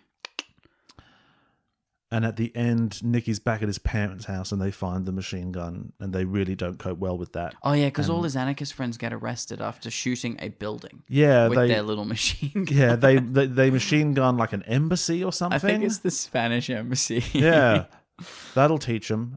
I mean, not to decry activism, get out there and have a go, lads. But yeah, I'm not sure what machine gunning an embassy is particularly going to do. And they all immediately get arrested. And his parents find the gun. And just, how embarrassing would that be? If your parents find you. You're trying to be an anarchist. You're in your 20s now, and you're back home with your mum and dad, and they find your gun, and they're like, "You are not having this back." You're like, "Mom, I just want to be an anarchist. That's our one machine gun. I gotta stick it to the man. I've got a machine gun, another embassy, please." Like, no. And so I never shot it yet. Yeah, and he leaves and he goes round to Mary's house and just sort of breaks down. Yeah, with her, because I think that then this whole sort of, it's like that when you're younger, you're just trying personalities out, and he's trying out the anarchist personality for a while. It's like, it's not working, I can't do this one, and he has to just let it all crumble, and just pick yourself up again. And then her brother dies in that one as well. Yeah. So that episode, pretty good episode. I reckon it's third. Oh, no, I think all the corruption investigation does all happen in this one, and it's quashment happens here as well. Oh, that's right. So that puts it pretty high for me. So you want to put that 2 or number 1? Is that the best episode we've? I'll be honest. I'm gonna be losing track of what happens in each of them. So let's say it's 2. Yeah. Hey. Episode 5. Moving on. 1974. 1974. 1974. The Minor Met. strike. Oh, I thought, because this one has like actual corruption being investigated by the police, like proper.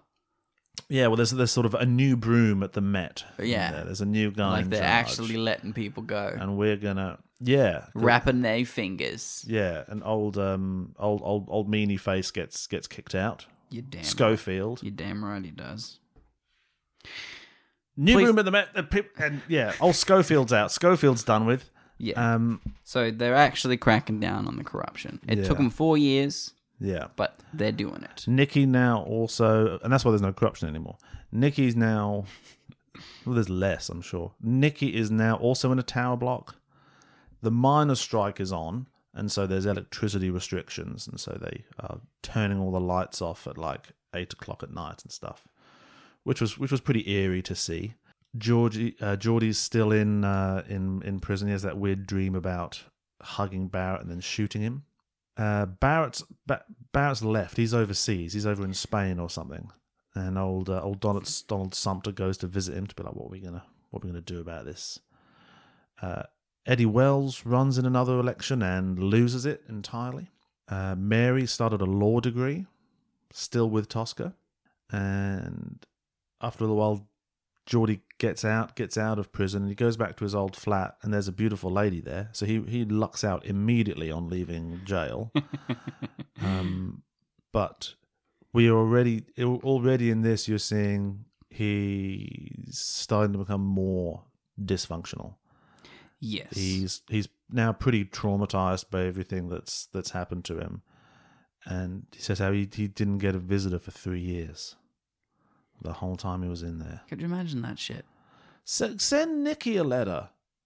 Yeah, like... Come on, Nikki would have visited you. Nikki probably didn't know. No, it's the 70s. You just didn't know where people were. No. Have you heard from blah blah for a while? No. Are they dead? Because They could be. You know where Nikki's parents live. You can send him a letter there. Yeah. And they'll get it to him because they'll know where he is. Yeah. But, yeah. But he probably, he didn't feel like he could do that. No, he was losing his way while he was in prison. Yeah. And he gets out and he basically is like hell bent on killing Barrett because Yeah, and he just kind of loses it at that girl's apartment. He's apologetic, but he can't. He's not going to pick up where he left off in terms of his life. I've got some money to pay for the carpet. Yeah. And then she's like, it's not mine. And then finally we have our sort of big fight between Tosca and Mary. Yeah. Where, he's saying he always pays for anything. He always pays for everything. Yeah. And so just that age-old thing of not acknowledging anything she does in support of their family as work of any kind, and his sort of financial contributions being kind of, admittedly a very necessary component, but as far as he's concerned, the only thing that matters. And they finally sort of acknowledge the mistakes they've made. And Mary says, "We were too young. Well, we didn't know who we were, and we chose the wrong person." Mm. Yeah. And also, when you got pregnant in those days, you had to get married You did. or run away to London to become a criminal, like in a Dickens novel. And it's this, again, sort of revealing Tosca's attitude towards everything as very self-interested and transactional. You know, even his marriage is basically like a business dealing, and he feels like he's getting a raw deal on his on the business plan. Yeah. What does anyone else we can think of who seems to view everything as a deal, and yet has attained a sort of bizarre level of success despite their incredibly numerous and deep and visible and explicit personal flaws. I have to think about that one. Okay. There's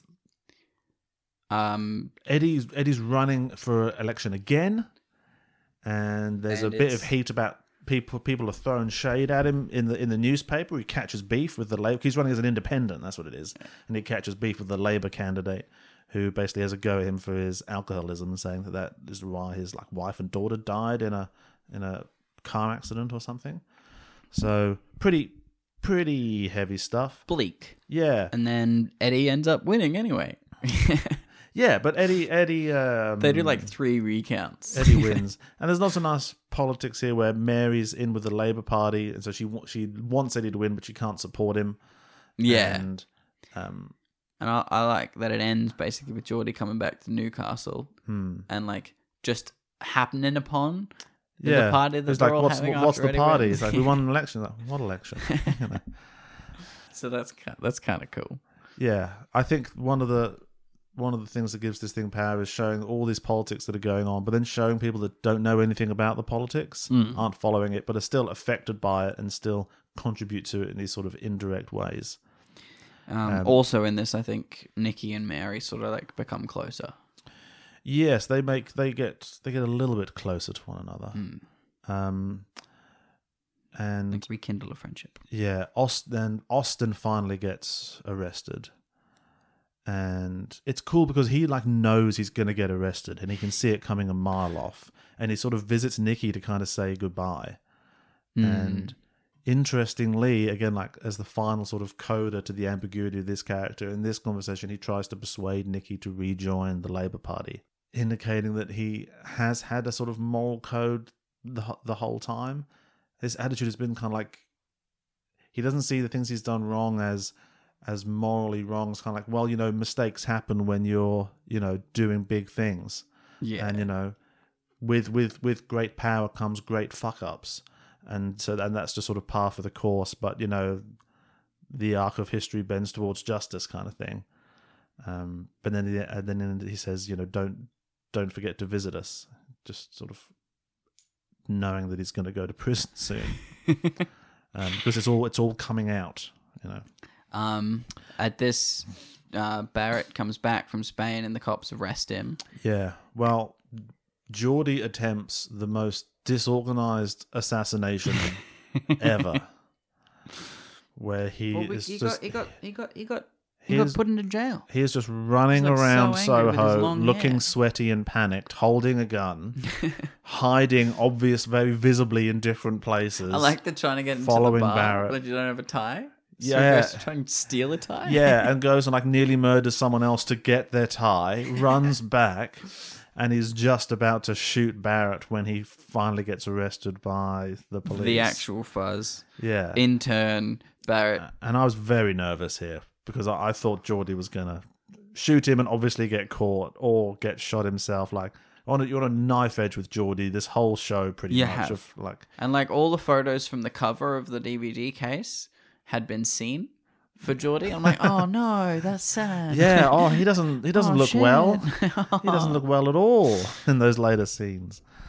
And all of Barrett's tapes come out. Eddie wins that election, and then Geordie turns up back in Newcastle. And Barrett's tapes implicate several of the police officers who were very corrupt, and they get arrested before they can retire. Yeah. Badasses. Yeah, that was nice. Yeah, it was comeuppance, as they say. Little bit of comeuppance. I think this one goes about middle of the range. I think so too. This is Oh no, that's an awesome, hilariously bad chase scene. Is this better than episode 1? Yeah, I think so. I think it is. I think we put this one middle. Okay, only 4 episodes to go. Christ. How long have we been talking? Don't worry about it. I'm worried. Well, don't be. Episode 6, 1979. It's been 5 years. 5 years later, we open with Staying Alive playing at the club. Just like that. Tosca's balding now because time has passed. Exactly. And I like he's in the club with Geordie, and he's like, "Am I the asshole?" What? Because he's frequenting London and basically just sleeping around while his wife is back home with their children. Yeah, him and Mary are now. Their relationship is entirely sort of on forms only. Yeah. And he's like, "Yeah, am I?" He does have. I think this is an important moment for him in a way as a character. It's like, everything I do fails, and he has to have a little. He acknowledges how. Just thinks for a moment maybe he's not the best, and him and Geordie are just hooking up with women and having sort of a grand old time. But then Tosca goes home and his children don't love him and they don't talk to him, and his whole family life is a sham. And he starts crying, and Mary's like, "Whatever, mate." Geordie finds out that Jules has died through the book about the investigations.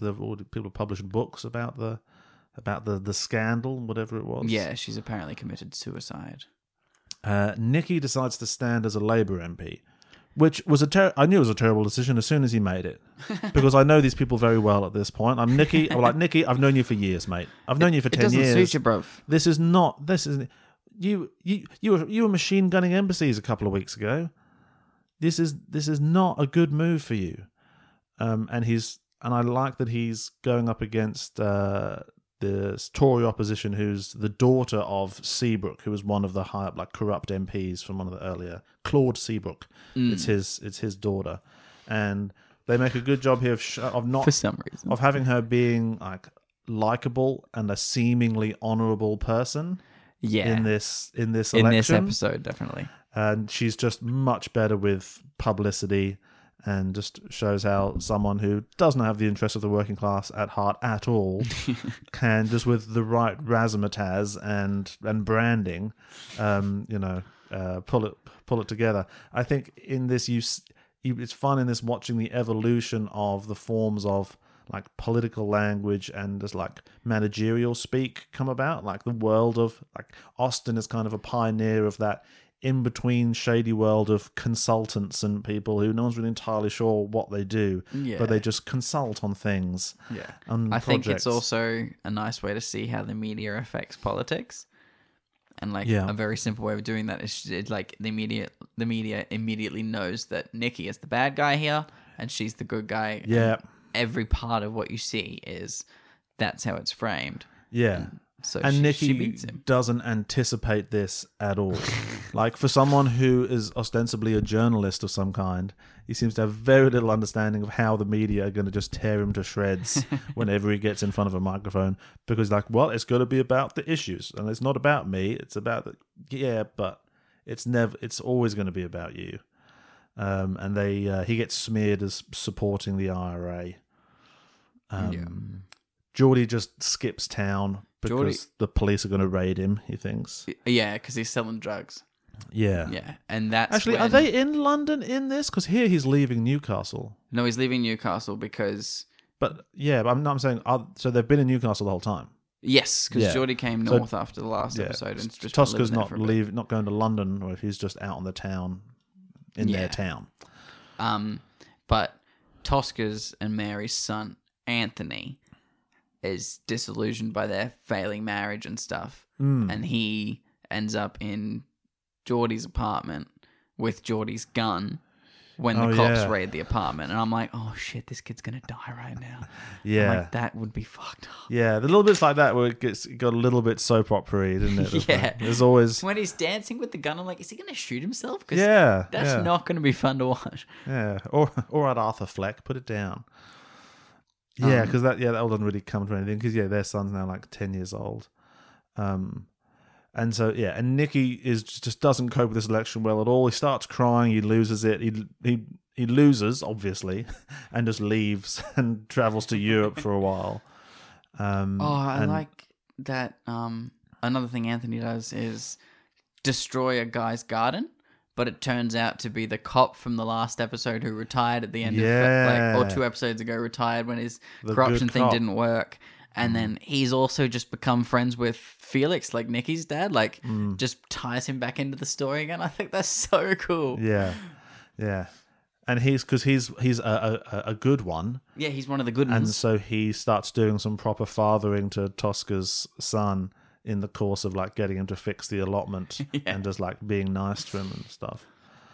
And in the course of this episode, Tosca basically separates from Mary and meets Elaine, who we met in the bar, and they're having a lovely time together. They get on like a house on fire.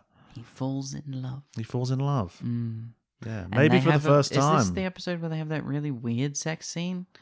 Where they no, beep at each other? I feel like that's every episode.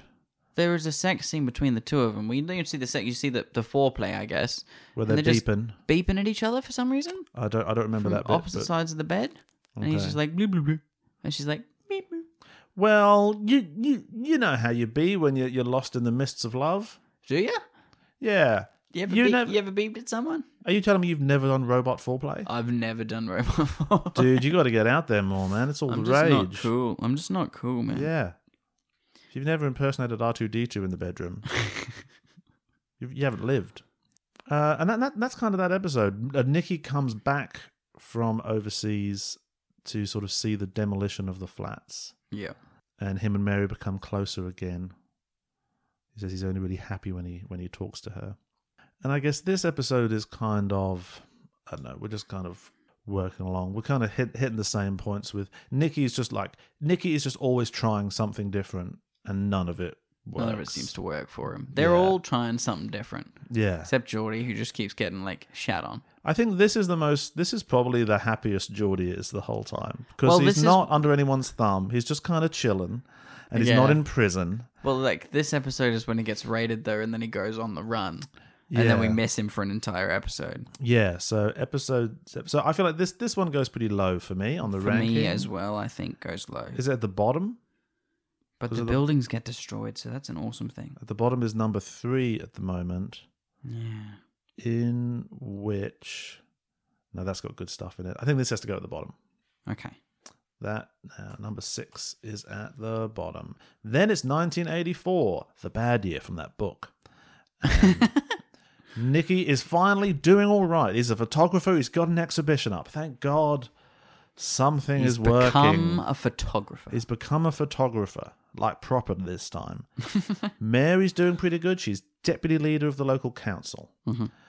Tosca basically becomes a stonecutter.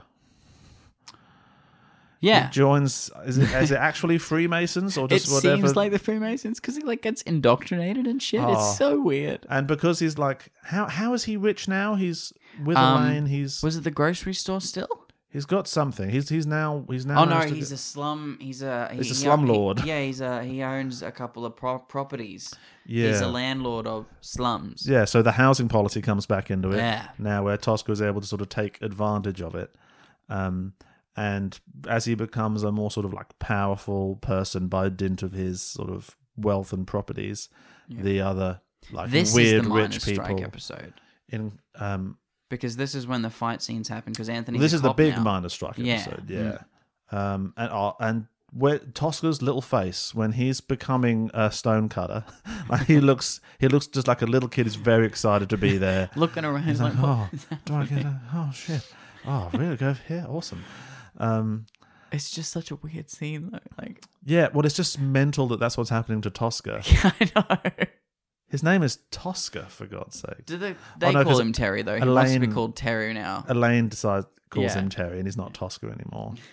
Crazy name, crazy guy. And then there's the massive The scene miners' with the strike miners' strike. happens, and basically the cops instigate a riot. Tosca and Mary's son is now a police officer and is working on the beat of the miners' strike. And he's pally with them. He's got a good working relationship with the miners' strike. Yeah, guys. he's the good guy cop. But I like that he became a cop after becoming friends with Johnson, the retired cop. Like, yeah, that's a cool like character thing for him. yeah. Like, that's so great. Gave him hope. Yeah. Misplaced, but still. Well, eventually misplaced as well. Like all hope is in the potential improvement of society over time. That's not true. Infant mortality's gone down. The miners' strike is taking place. Yeah. And the cops all arrive on one day and basically instigate a riot. Tensions escalate. And beat One of the the shit. locals yells "bog off" at the police, which is a lot of fun. And yeah, there's a very long riot scene, which would have It's probably the closest we get to an action sequence for the show. probably. This causes Anthony to have questions about his choice in career because he sees a lot of his cops clearly doing terrible shit. Yeah. And forces a lot of innocent people to do stuff that they then get arrested for. Yes, and these locals are now going up in court for inciting riots and things like that. And at this point, Mary is a solicitor, so she's a lawyer now. she's hired to defend them. Yeah. And basically, Anthony comes in to save the day at the end. Like, I can point fingers and point who's the cops, the terrible cops and shit. Yeah. So he's Which is now a super brave thing to do as a young cop. Yeah. Clearly, He has to give evidence against his colleagues. and it ends up not being necessary. Like, he turns up to do it, and they're like, "We'll take a plea instead." So only one of the people that was going to jail gets to go to jail. The other one gets to go free. I'm like, that's really shit.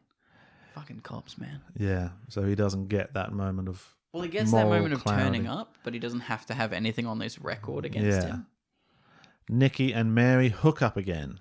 Totally do. They do. If not now, when, as do they the say. deed. Yeah, it's another very uncomfortable sex scene to It watch. goes from so cute where they're just like, oh, they're finally kissing each other, yeah. and then it's just stop showing us. You don't have straight into it. You Stop could just go to showing the it. after bit. You just go to the cuddling. Yeah. I mean, It's not hard. it's just we're not getting it. No one's getting anything out of this. Well, somebody got something out of it. Well, I hope they didn't, because that's very unprofessional. Interestingly, Nikki's parents come back into the story at this point. Youths push his mum over. Oh, that's fucked. And Does that kid come from somewhere before this, or that's when that guy's story just comes into it from that point? It's just a guy named Collins who comes. He's important later on. A kid named Collins who's living on the block on the estate, I guess. is causing trouble because his parents are neglecting him. Yeah, and his Nikki's dad goes round, and the girl answers the door and is like, "Is your mum in?" She's like, "I am his mum." Yeah. And the dad comes out and is horrible, and he has his big pit bull that It's a I think it's Rottweiler. a Rottweiler. Yeah. And his Nikki's dad basically gets savaged by this Dog Rottweiler. and fucking beating the shit out of him by this this chav. which is so now chavs have started. Yeah. Like 1984 is sort of the birth of chav culture, and This it's sad massive because I twat. think Christopher Eccleston talked about this, where now you've got his dad who like campaigned for the working class back in the day and did so much to try and correct this system. Now these people who are a product of the failures of that system are attacking him. So he's being harmed by that's the just failures that he tried to work against. It's a hard thing to watch, is that scene with the dude yelling at him. I'm like, oh god. So he's in hospital, Yeah. and I think this is the first episode where we get to see a little bit of the onset of Alzheimer's coming into him. Yeah, at the end of this, he's sort of like, the world doesn't make sense to him anymore, and he's he's starting to get confused. Yes. And that's the miners' strike one. yeah, and then at the end, Nikki and Mary get engaged, Yeah. and no Geordie the whole time. No. Criminal. This one has to go at the bottom. Definitely. He's been absent because he went on the run. He had Britain's best actor, Daniel Craig, there. Didn't and you even put use him in him. the episode at all. But it is quite a smart choice to where you I like get it, to. Like, ultimately. I like the mystery of not knowing what happened to force the next episode, Yeah, which takes place in 1987. Yeah, because that means we haven't seen Geordie for 8 years, Yeah. which gives him time to deteriorate thusly. 1987 takes place. Geordie is now an alcoholic homeless man Yeah. with a massive beard. This is the first full Daniel Craig beard that we've got. Chronologically, yes. Yeah. It's a but proper full beard. Like Golden Compass doesn't really count because Yeah. Yeah, it's don't like count it's Golden too chiseled. At Yeah. this point, he is homeless Daniel Craig. He's very homeless at this point. and my God, it's glorious. And yeah, and I loved it because I didn't pick it at first when they're walking out of the train station. No. But then I was like, it's weird how much screen time these homeless people are taking up. And then it's Nikki finds him. Nikki's with this fan of his, this hanger-on that starts sort of orbiting him. Nikki is married to Mary. It's 2 years into the marriage, and he's spending a lot of time away. Yeah. And he starts an affair with a chick named Alice, who is writing a dissertation on his earlier photography work. Yeah, quote unquote. Yeah, so he's now quite a successful photographer, it would seem. And yeah, and she sort of starts buzzing around him. Yeah. And Nikki just immediately just like fucks everything up. Like I didn't fully understand this. I'm like, Nikki, why? I think it's just They don't show you why he's dissatisfied in his relationship with Mary. no. I Because think we haven't seen them together. yeah, no. It doesn't. I don't think there's any bit of explanation. It's just 2 years is too much. Yeah. Yeah. And he's like, man, I've never had anything for 2 years, and now I'm afraid. Yeah, maybe it's just. Yeah, I don't know. But also, yeah, it makes. It's interesting because it makes you not like Nikki at all. Like you're just a fuckwit at this point. But he's got that nice new honey. Yeah, but Mary, the good one from the start. But what about this chick who's writing a dissertation? Yeah, I know. It just. Yeah, I guess. But he's like in his 50s now. He's like in his late 50s. Oh, I don't think he's late 50s at this point. You don't think? Well, no, because if he's 18 in 64, I guess. this is like 23 years later. So if he's 20 in 64, then we're early 40s. Okay. But he's graying. He's graying quite a lot at the moment. Yeah. Oh, yeah. He's got some city miles on him. Yeah. But that's a good way to just gently show that he's older without making it weird. And that scene where he finds Geordie is so horrible because Geordie can't even like recognize who he is. Geordie is off the planet. Yeah. And Nikki's just trying to give him money to say, "Come with me. I'll get you some help," because he clearly wants to take care of his friend. Yeah. And But Geordie can't accept that help I just because he's too far out. was heartbroken when like Nikki kept coming back, which is a good thing for him to do. Like that's a redeeming quality for the character to have when he's doing something shit in his regular life. Yeah. Like trying to find his friend, and then Geordie's just missing. And I don't understand what happened at the end of this episode, where like he loses his way a little bit because he sees Eddie back on the TV and saying stuff about Yeah, because Eddie's still in Parliament. yeah. So but not being very effectual. He's kind of like ranting against corruption in kind of like a lazy sort of schoolyard way, kind of like a snipey. He's not taking any sort of systemic action. And he's just sort of mouthing off in Parliament all the time. And then Geordie, our wonderful Daniel Craig, is in a homeless shelter, sees this, sort of like has a episode, and then lights fire to his mattress. Yeah, so this is a little bit of a stretch, really, that Daniel Craig, unless there's like a lot of It's been 8 years. psychostimulant drug use involved, perhaps. Yeah. He essentially like develops some kind of low-grade schizophrenia. Like he doesn't just have alcoholism. He's also sort of has delusions and hallucinations, and so he's in a sort of boarding house shelter accommodation. Yeah. And he's not in the rest of the episode at all. He's sort of shown to be homeless, and then he comes in at the end, and he he's sort of talking aloud to himself. So his delusion is that he thinks Eddie Wells is telling him to set fire to his bed. Yeah. And so he does. He's And- then promptly arrested and basically has an interview with a shrink and basically proves that he's sane, apparently. And goes to court and is given life imprisonment for lighting one mattress on fire. Well, it's arson. Yeah, he's given life imprisonment for arson, endangering the lives of whoever. And so here it gets a little bit like they're just sort of doing like issues bingo of like how many issues can we put into the one thing, and the other one is just the process of wrongful convictions and the way people get just minced through the system in this way. And like, the scene. Yeah, he should be lucky if it was America. They just execute him. They don't care how much schizophrenia he has. The acting after he gets like given life imprisonment. This is very high grade acting. That's such good Daniel Craig acting, and he just breaks down, It's and the then behind the most- door you just hear the salt. Oh, Yeah. ooh, Daniel Craig. We don't Britain's best actor. get a lot of just sad Daniel Craig. We don't everywhere get else. to see Daniel Craig be weak. You get a lot of smooth, you get a lot of angry, but yeah, he's a lot of strong characters in that they It's good. so strong. That's such Daniel Craig, man. But But imagine yeah, the shock this is- of lighting one mattress on fire and like, yeah, I just did this once, guys. Like, this is the it's fine. lowest status character he's ever played. Deaths. And he just sinks into it so well. Mm. Like, I'm surprised there isn't more of this in his filmography. Me thus too. far. Me too.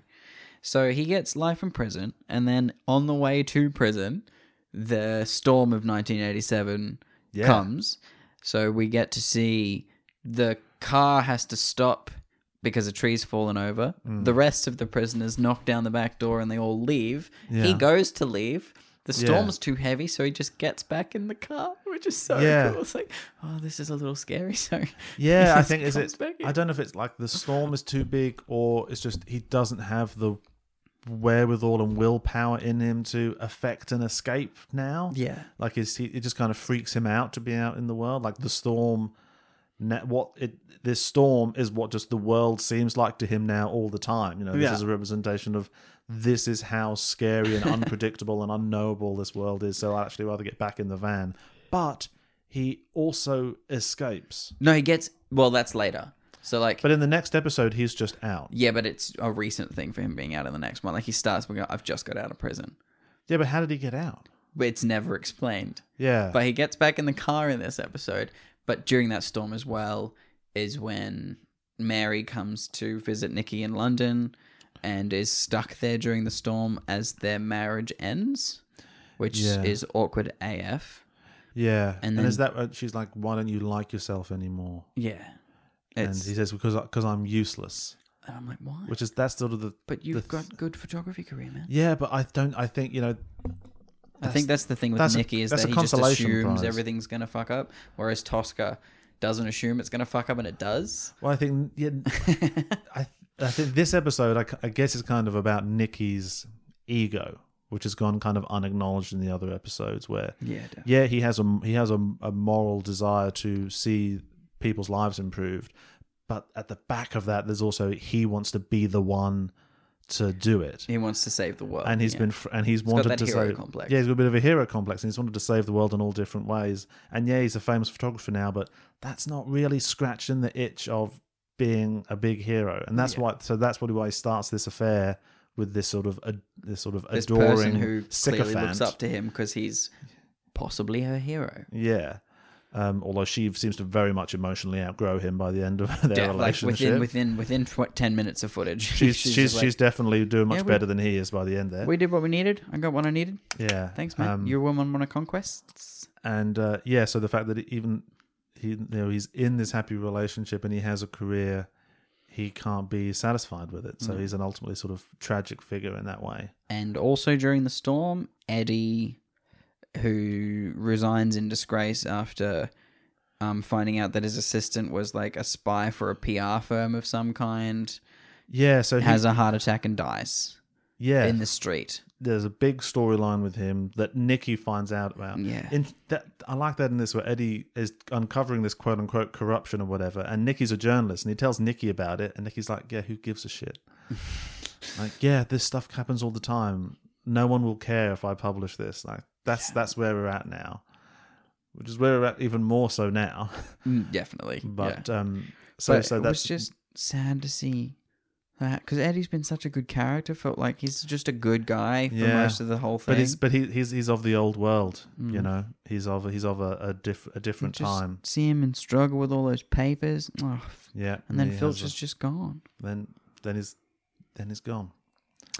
Also, during this episode, Elaine has convinced Tosca to sell all of the properties that they own and just buy stocks, when Tosca's original plan was, we're going to sell them all and buy a couple of pubs and go into the karaoke business. Yeah. I'm like, that's just the smartest decision straight away, because that definitely takes off, and like they could be... But Well, she's like, nah, you got to buy stocks. Yeah, because he's like a full-on slumlord at the beginning of this. Yeah.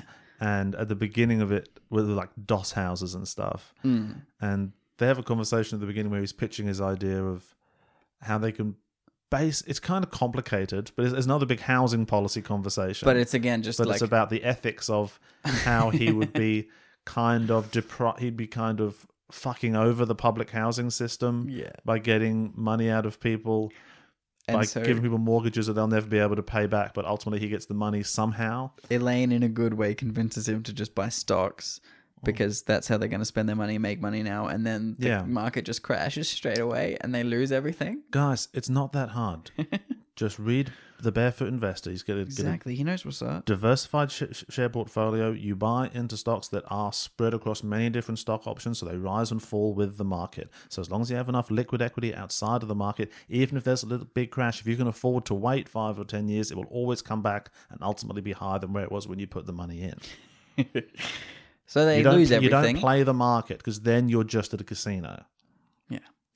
They lose everything, and the episode pretty much ends with them deciding, yep, we're going to go into... I guess we'll buy some pubs. I guess we'll buy some pubs. Yeah. And shoot to 8 years later then. Well, okay, so what do we think about this episode? I want to put this episode... Oh, we get some good Daniel Craig, though. This is some great Daniel Craig. Get some I think it's sad. near the top. I think this would be third. Third? Makes no sense and doesn't matter. Makes no sense, and that could be the byline for this show. Makes no sense and doesn't matter. On the final episode of Our Friends in the North, we catch up with our friends in the year 1995. Still in the north. Kind of. They're technically to the north. Previously. to the north of the south. But they are to the south of further north. So think about that. What even is directions, really? Our friends. Okay, so Nikki's mom is dead. The episode opens Sorry, we've been doing this a long time. with Nicky having returned home from living overseas. He's been in Italy. His mother has passed away. Good choice. Can I just say, I love that for him. Good choice. Definitely we forgot go to and mention live in the Italy. In the last episode, Collins, the dickhead who... Oh, yeah, we missed a whole bit. Collins, the dickhead who beat up his father and Saka Rottweiler's son. So Yes. Collins is the kid. It's like an 11-year-old kid. Yeah. And now Collins has grown up and has a son. And during this episode, Anthony, who's the cop, is chasing somebody who's got a gun and like has presumably stolen a television or whatnot. Yeah. Turns out that's Collins, and Collins has a little siege in his home, Yeah. to which he points a gun at the cops, gets shot in the gut, doesn't die. But No. the son from that episode is now important again. So that's like 3 generations in 3 episodes. Yeah. Like really quick. Yeah. What's mental is the son is played by the same actor in both these episodes, and they're 8 years apart. The 6-year-old and then the 13-year-old. Yeah. But it's still him. That's cool. Yeah, so there's sort of more... That's where it gets more sort of soap opera-y, where they just keep folding in more and more characters that are But like they they intertwine a lot more, and I Yeah. think maybe because these bits take place after the original play, so this is like adding things like this is what's happening in the housing estates now. Yeah, the multiplicity of the different ways the injustices of society sort of ripple out through all different people's lives is very much sort of, you know, very kind of effortlessly sort of portrayed. But yeah, it's like the bit in the Bhagavad Gita where Krishna reveals himself, but instead of Krishna, it's like injustice related to housing policy. Sure. So Nikki's mum's dead. And there's a nice voiceover of her, like a postcard she obviously sent to him like a long time ago. My favourite bit of that is when she says, "We got the photos back from the chemist." When chemists are really grasping at straws for what to do with themselves. So she's passed. She has passed. Nikki's dad, Felix, is living in a home. Yeah. He got put in a home in the last Yeah, episode. because she was like, "I can't handle this during the anymore." seizures when he's like, she's like, I can't handle it because the gunshots sort of like send him over the edge, and he slaps her around a bit. Yeah, he really starts to freak out and doesn't even know sort of who she is. So that's how they tie it into that's those all characters sad. as well. And his character going through that, I guess, is sort of representing a way which just things being lost into the past in the midst of time, like his knowledge and experience is vanishing, even though he's still there, and because condemned to relive it. Because Nikki returns home now after presumably being gone for a few years. Yeah. He's sort of like has that realization that he may have failed at knowing his dad while he could, and tries to make that up by discovering that his dad has always thought himself a failure from the Jarrow marches from ages ago. Yeah. So this episode is about Nicky really doing too little too late when it comes to his relationship with his father. It's like it's horrible because it's not Nicky having any kind of realization or breakthrough or clarity. It's really just him going through the same cycle again. He's just doing another round of trying to find, trying to be unassailable validity in some kind of political action, and by now he's driven to, maybe it was the Jarrow March, and it did help. Yeah. And maybe it did or maybe it didn't, but he can only access that through its acknowledgement by his father, for whom it's too late, because he's transcended all of these things and is moving to the mansions of rest. Yeah. But pretty much close to the start, we find out that Geordie has escaped prison. Yeah. And he meets a little kid who tries to rob him, and he's I ain't got no money, I just escaped from prison. Is he? He says he escaped from prison. He says he escaped to the kid. Because that was what it was in my mind. But the whole episode, I was like, you are not trying very hard to be on the run. Yeah, no, because he goes in, like, Tosca's pubs have obviously worked out, and he's opening a nightclub on a boat. Yeah. A massive boat. Yeah. Like, too big for a nightclub for some reason. It's amazing the degree to which this show makes you have an affection for like such flawed, in many ways horrible people. But I think what that is it's the way it's the same affection you'd have for people you've known all your life. Yes. Like if you've known someone since you're 18, now you're in your 40s, they might be a bit of a dick and they've done some horrible things, but it's blah, blah, blah. Like you're going to still spend time with them just because so much time has gone by. And now we've spent so much literal and narrative time with them, You're happy to do it. So he's very disheveled. He's got awesome glasses now. Oh, DC. And his skin is so, like, probably only blotted. Daniel Craig glasses. Quite possibly. Yeah, pockmarked skin. He eats chips out of the bin. It's just... Which makes me want to cry. Glorious acting from Daniel Craig. Britain's best actor. People who are hungry and looking for food, I can't handle as well. It's sad. Yeah. Yeah. Yeah. And unnecessary. Yeah. And yet inevitable. Apparently. He meets a kid whose name is Sean.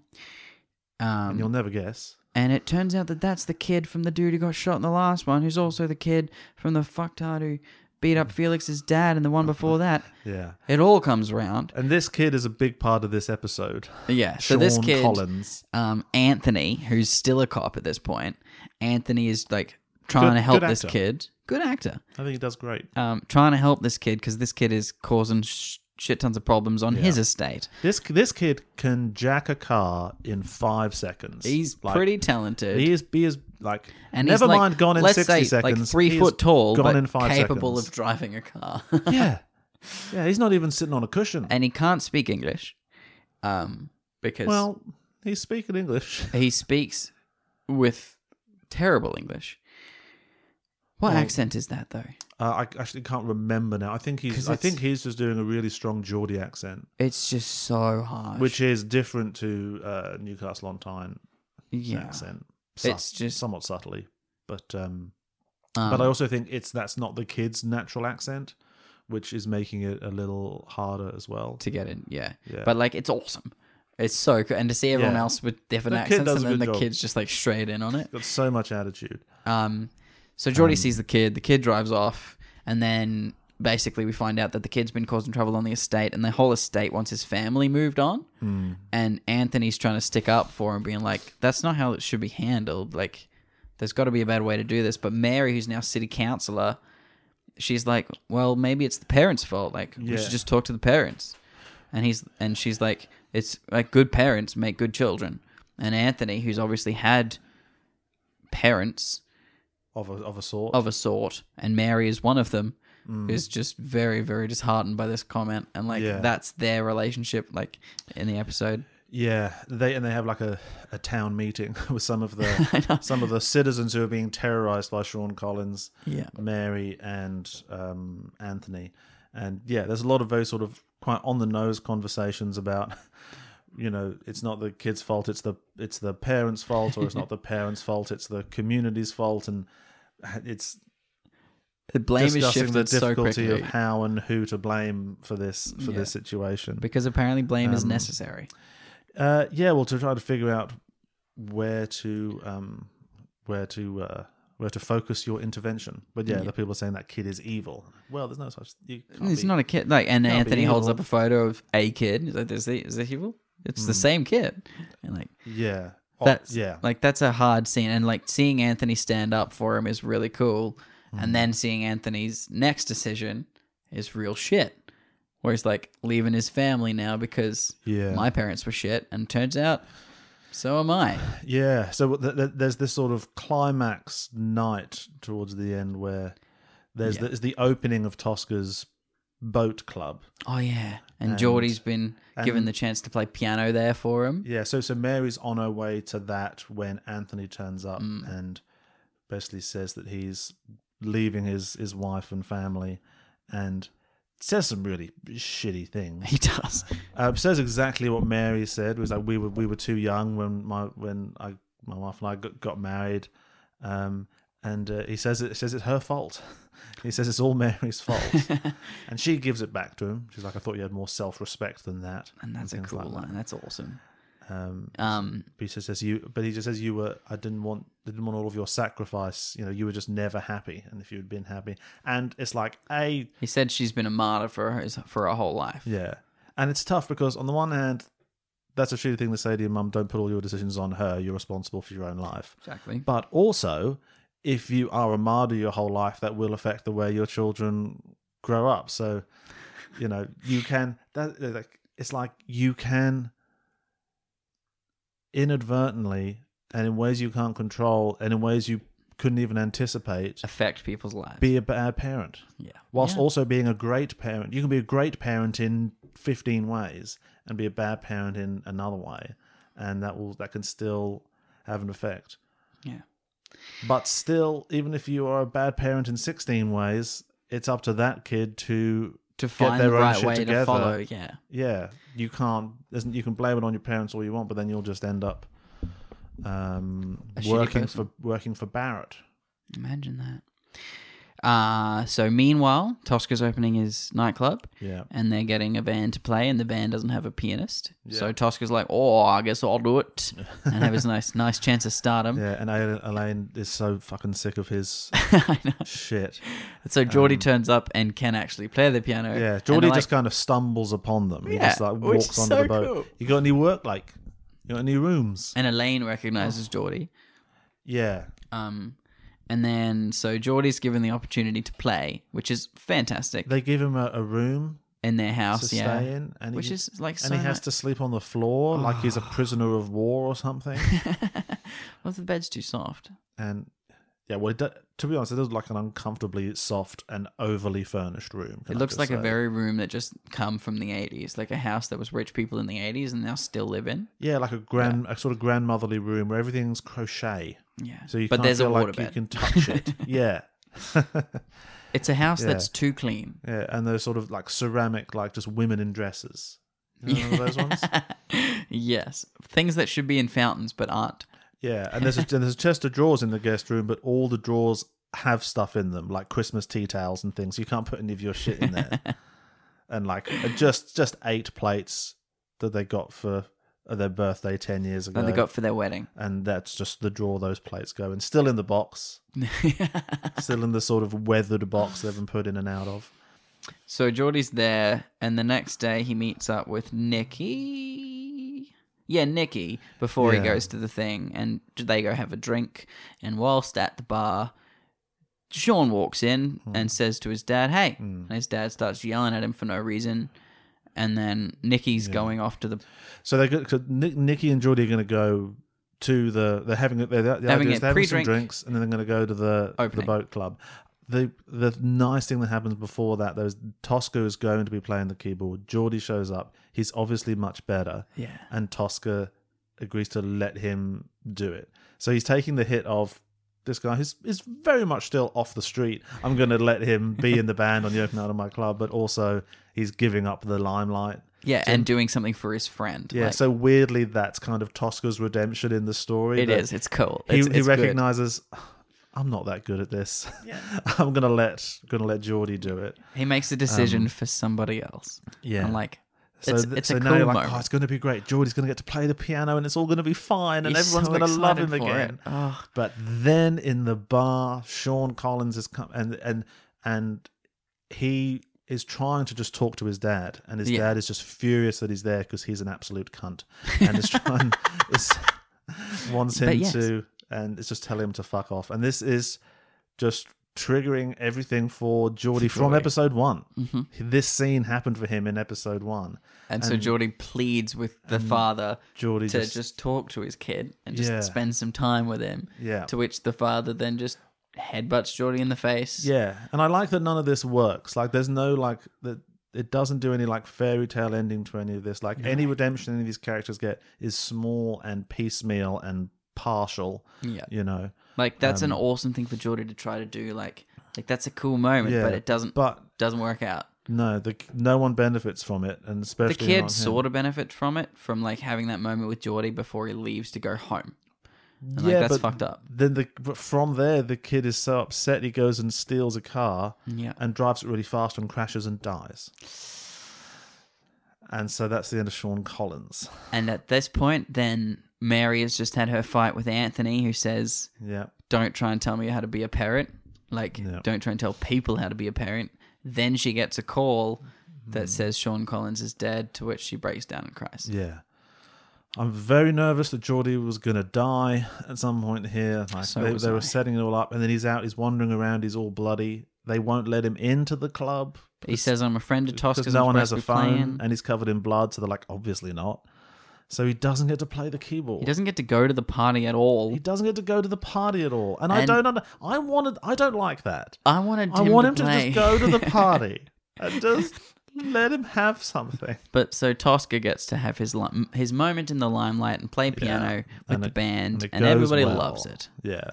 Yeah. There's been the subplot of him having to deal with loads of health and safety regulations That was to kinda get it off the cool. ground, which is kind of unnecessary, I And so guess. they have their night, and it works out great. And the next morning, it's the funeral, and Geordie's there, still got the suit on, but he's like got blood on his nose and Yeah. Tosca's like looking over at him for the whole thing, like, where the fuck were you, man? Yeah, it's fun. Like I thought, the opening of the club, you kind of thought that was going to be the finale. Yeah. But then that comes and goes, and And you got the then- funeral of Nikki's mum, yeah, which you get some great Christopher Eccleston acting, Yeah. in addition to the awesome Daniel Craig acting. you know, I think we've left out. We said Nicky was trying to gain redemption with his dad. With his dad, yeah. And so he goes to visit him at the nursing home. He shaves him, and they go for a walk on the beach.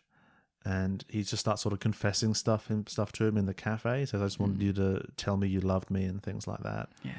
And he finds a woman who remembers the Jarrow March from when she was a child, and he takes his dad to go and see her To try and trigger memories to come up. Yeah. Because there's a song that she knows that they sang along the Jarrow March. Yeah. But it's just, he's too far gone. Yeah. And that's kind of heartbreaking. And that woman kind of says she's kind of the final echo of what Nicky has been working towards, where she says they were singing that song and it made you realize you had a choice in life, that you could be downtrodden or stand up for yourself, and I've always been grateful for that. So maybe his dad made an impact, at least in some small way, on this woman, but is it like a feature of his psychology? Like, this only counts if his dad can acknowledge it. He can't just see that and be happy about it. He needs to like get his dad back in some way. And then his dad just farts He shits himself. and shits himself. Yeah. And it's just sad. Yeah. It's just... Which, you know, I think doesn't take away from the value of what he's found, this woman heard in that song. It's just Nicky confronting his own just mistakes that he's still making Yeah. in episode 9. And then goes to the funeral Then it's the funeral. and And he crying cries. a lot. it's ugly crying again. More ugly, like non-English crying. And We don't how- cry this much. How depressing is it that everyone's at the funeral, right? And he gets to the front into his pew and he's the only guy standing in there. Like, everyone's just sitting and like in their pews, but he's just on his own because Yeah. he has nobody at the moment because his parents are gone. Yeah. Geordie's nose is bleeding the whole time. He's like just And then dabbing at his nose. They all retire to Nicky's it's parents' rock and house roll. after the funeral. And we get a scene which is the only time you get to see all four of them alone in 31 years. And it's a nice scene because nothing really happens in it. No, they just have a moment together. There's like, to begin with, everyone's there, like all the kids, and you sort of see how like Tosca and Mary kind of have a good relationship now. They've got a working relationship in their family. They've worked out how a family's going to You work. see, everyone's reached a certain degree of just homeostasis here. The family life is just sort of bubbling along, and then Anthony doesn't turn up to pick up his wife and kids. yeah, because he's a useless piece of shit. What a dick. And then everyone kind of leaves, except the four of them, and there's just a silence. Daniel Craig, Geordie, is on the piano just playing.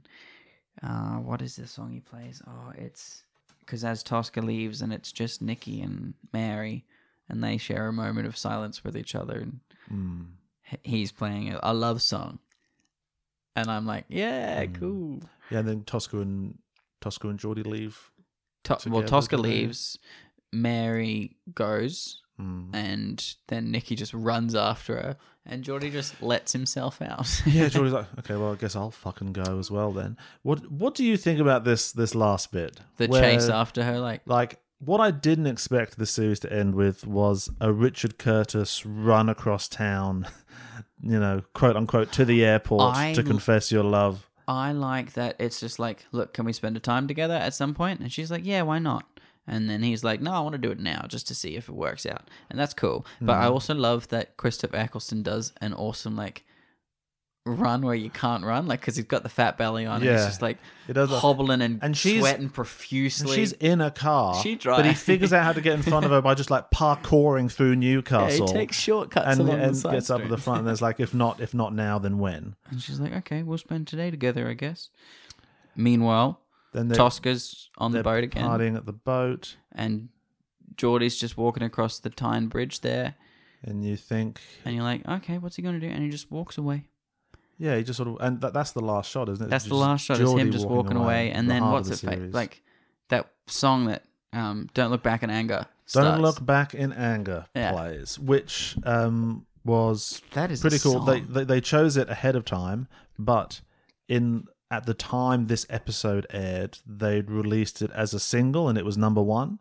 Ah, cool. So when this episode came on TV, Don't Look Back in Anger was number 1 in the charts. So it's just like the final cherry on the cake of this cultural artifact being absolutely of the time.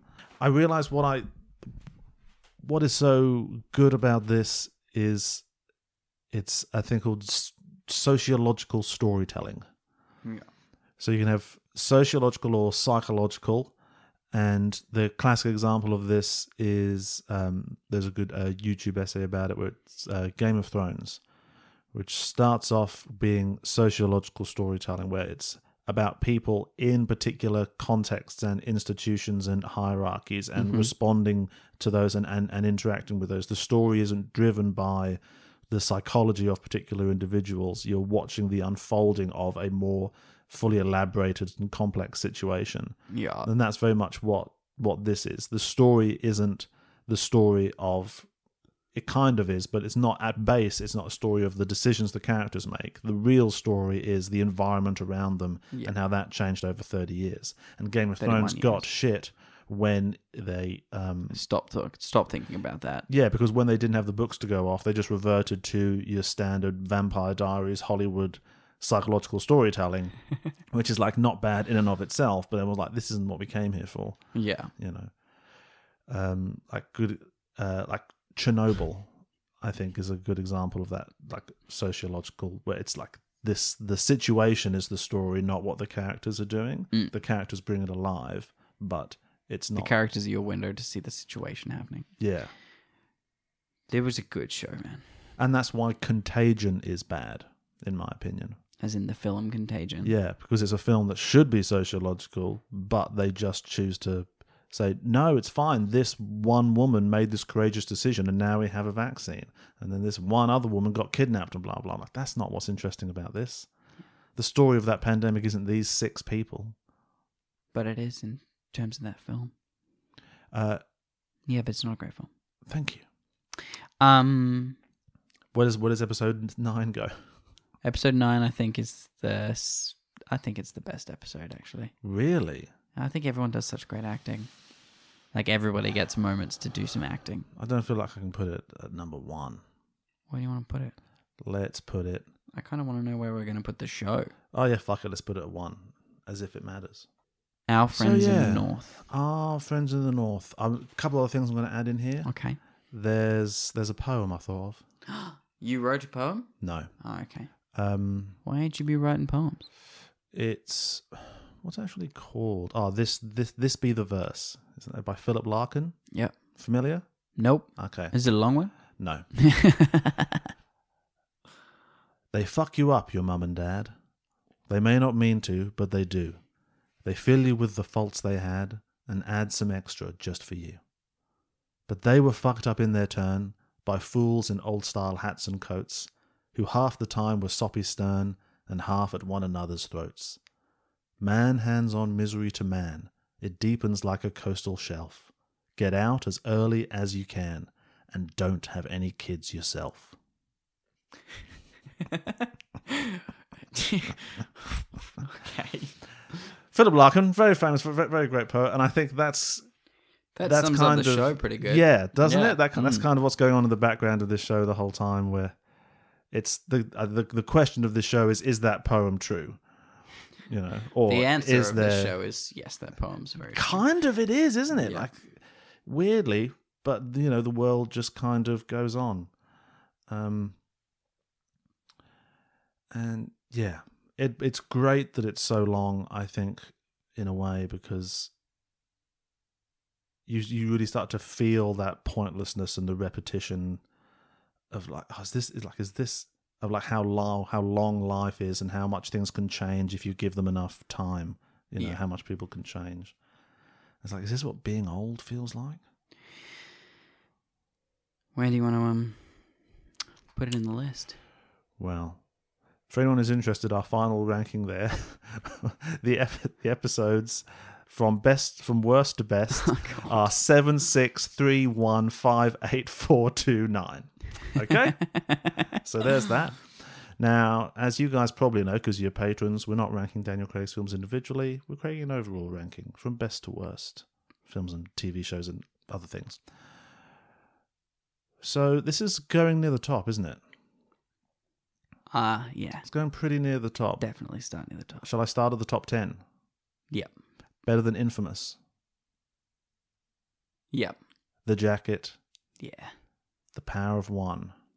I think so. Yeah. The Trench.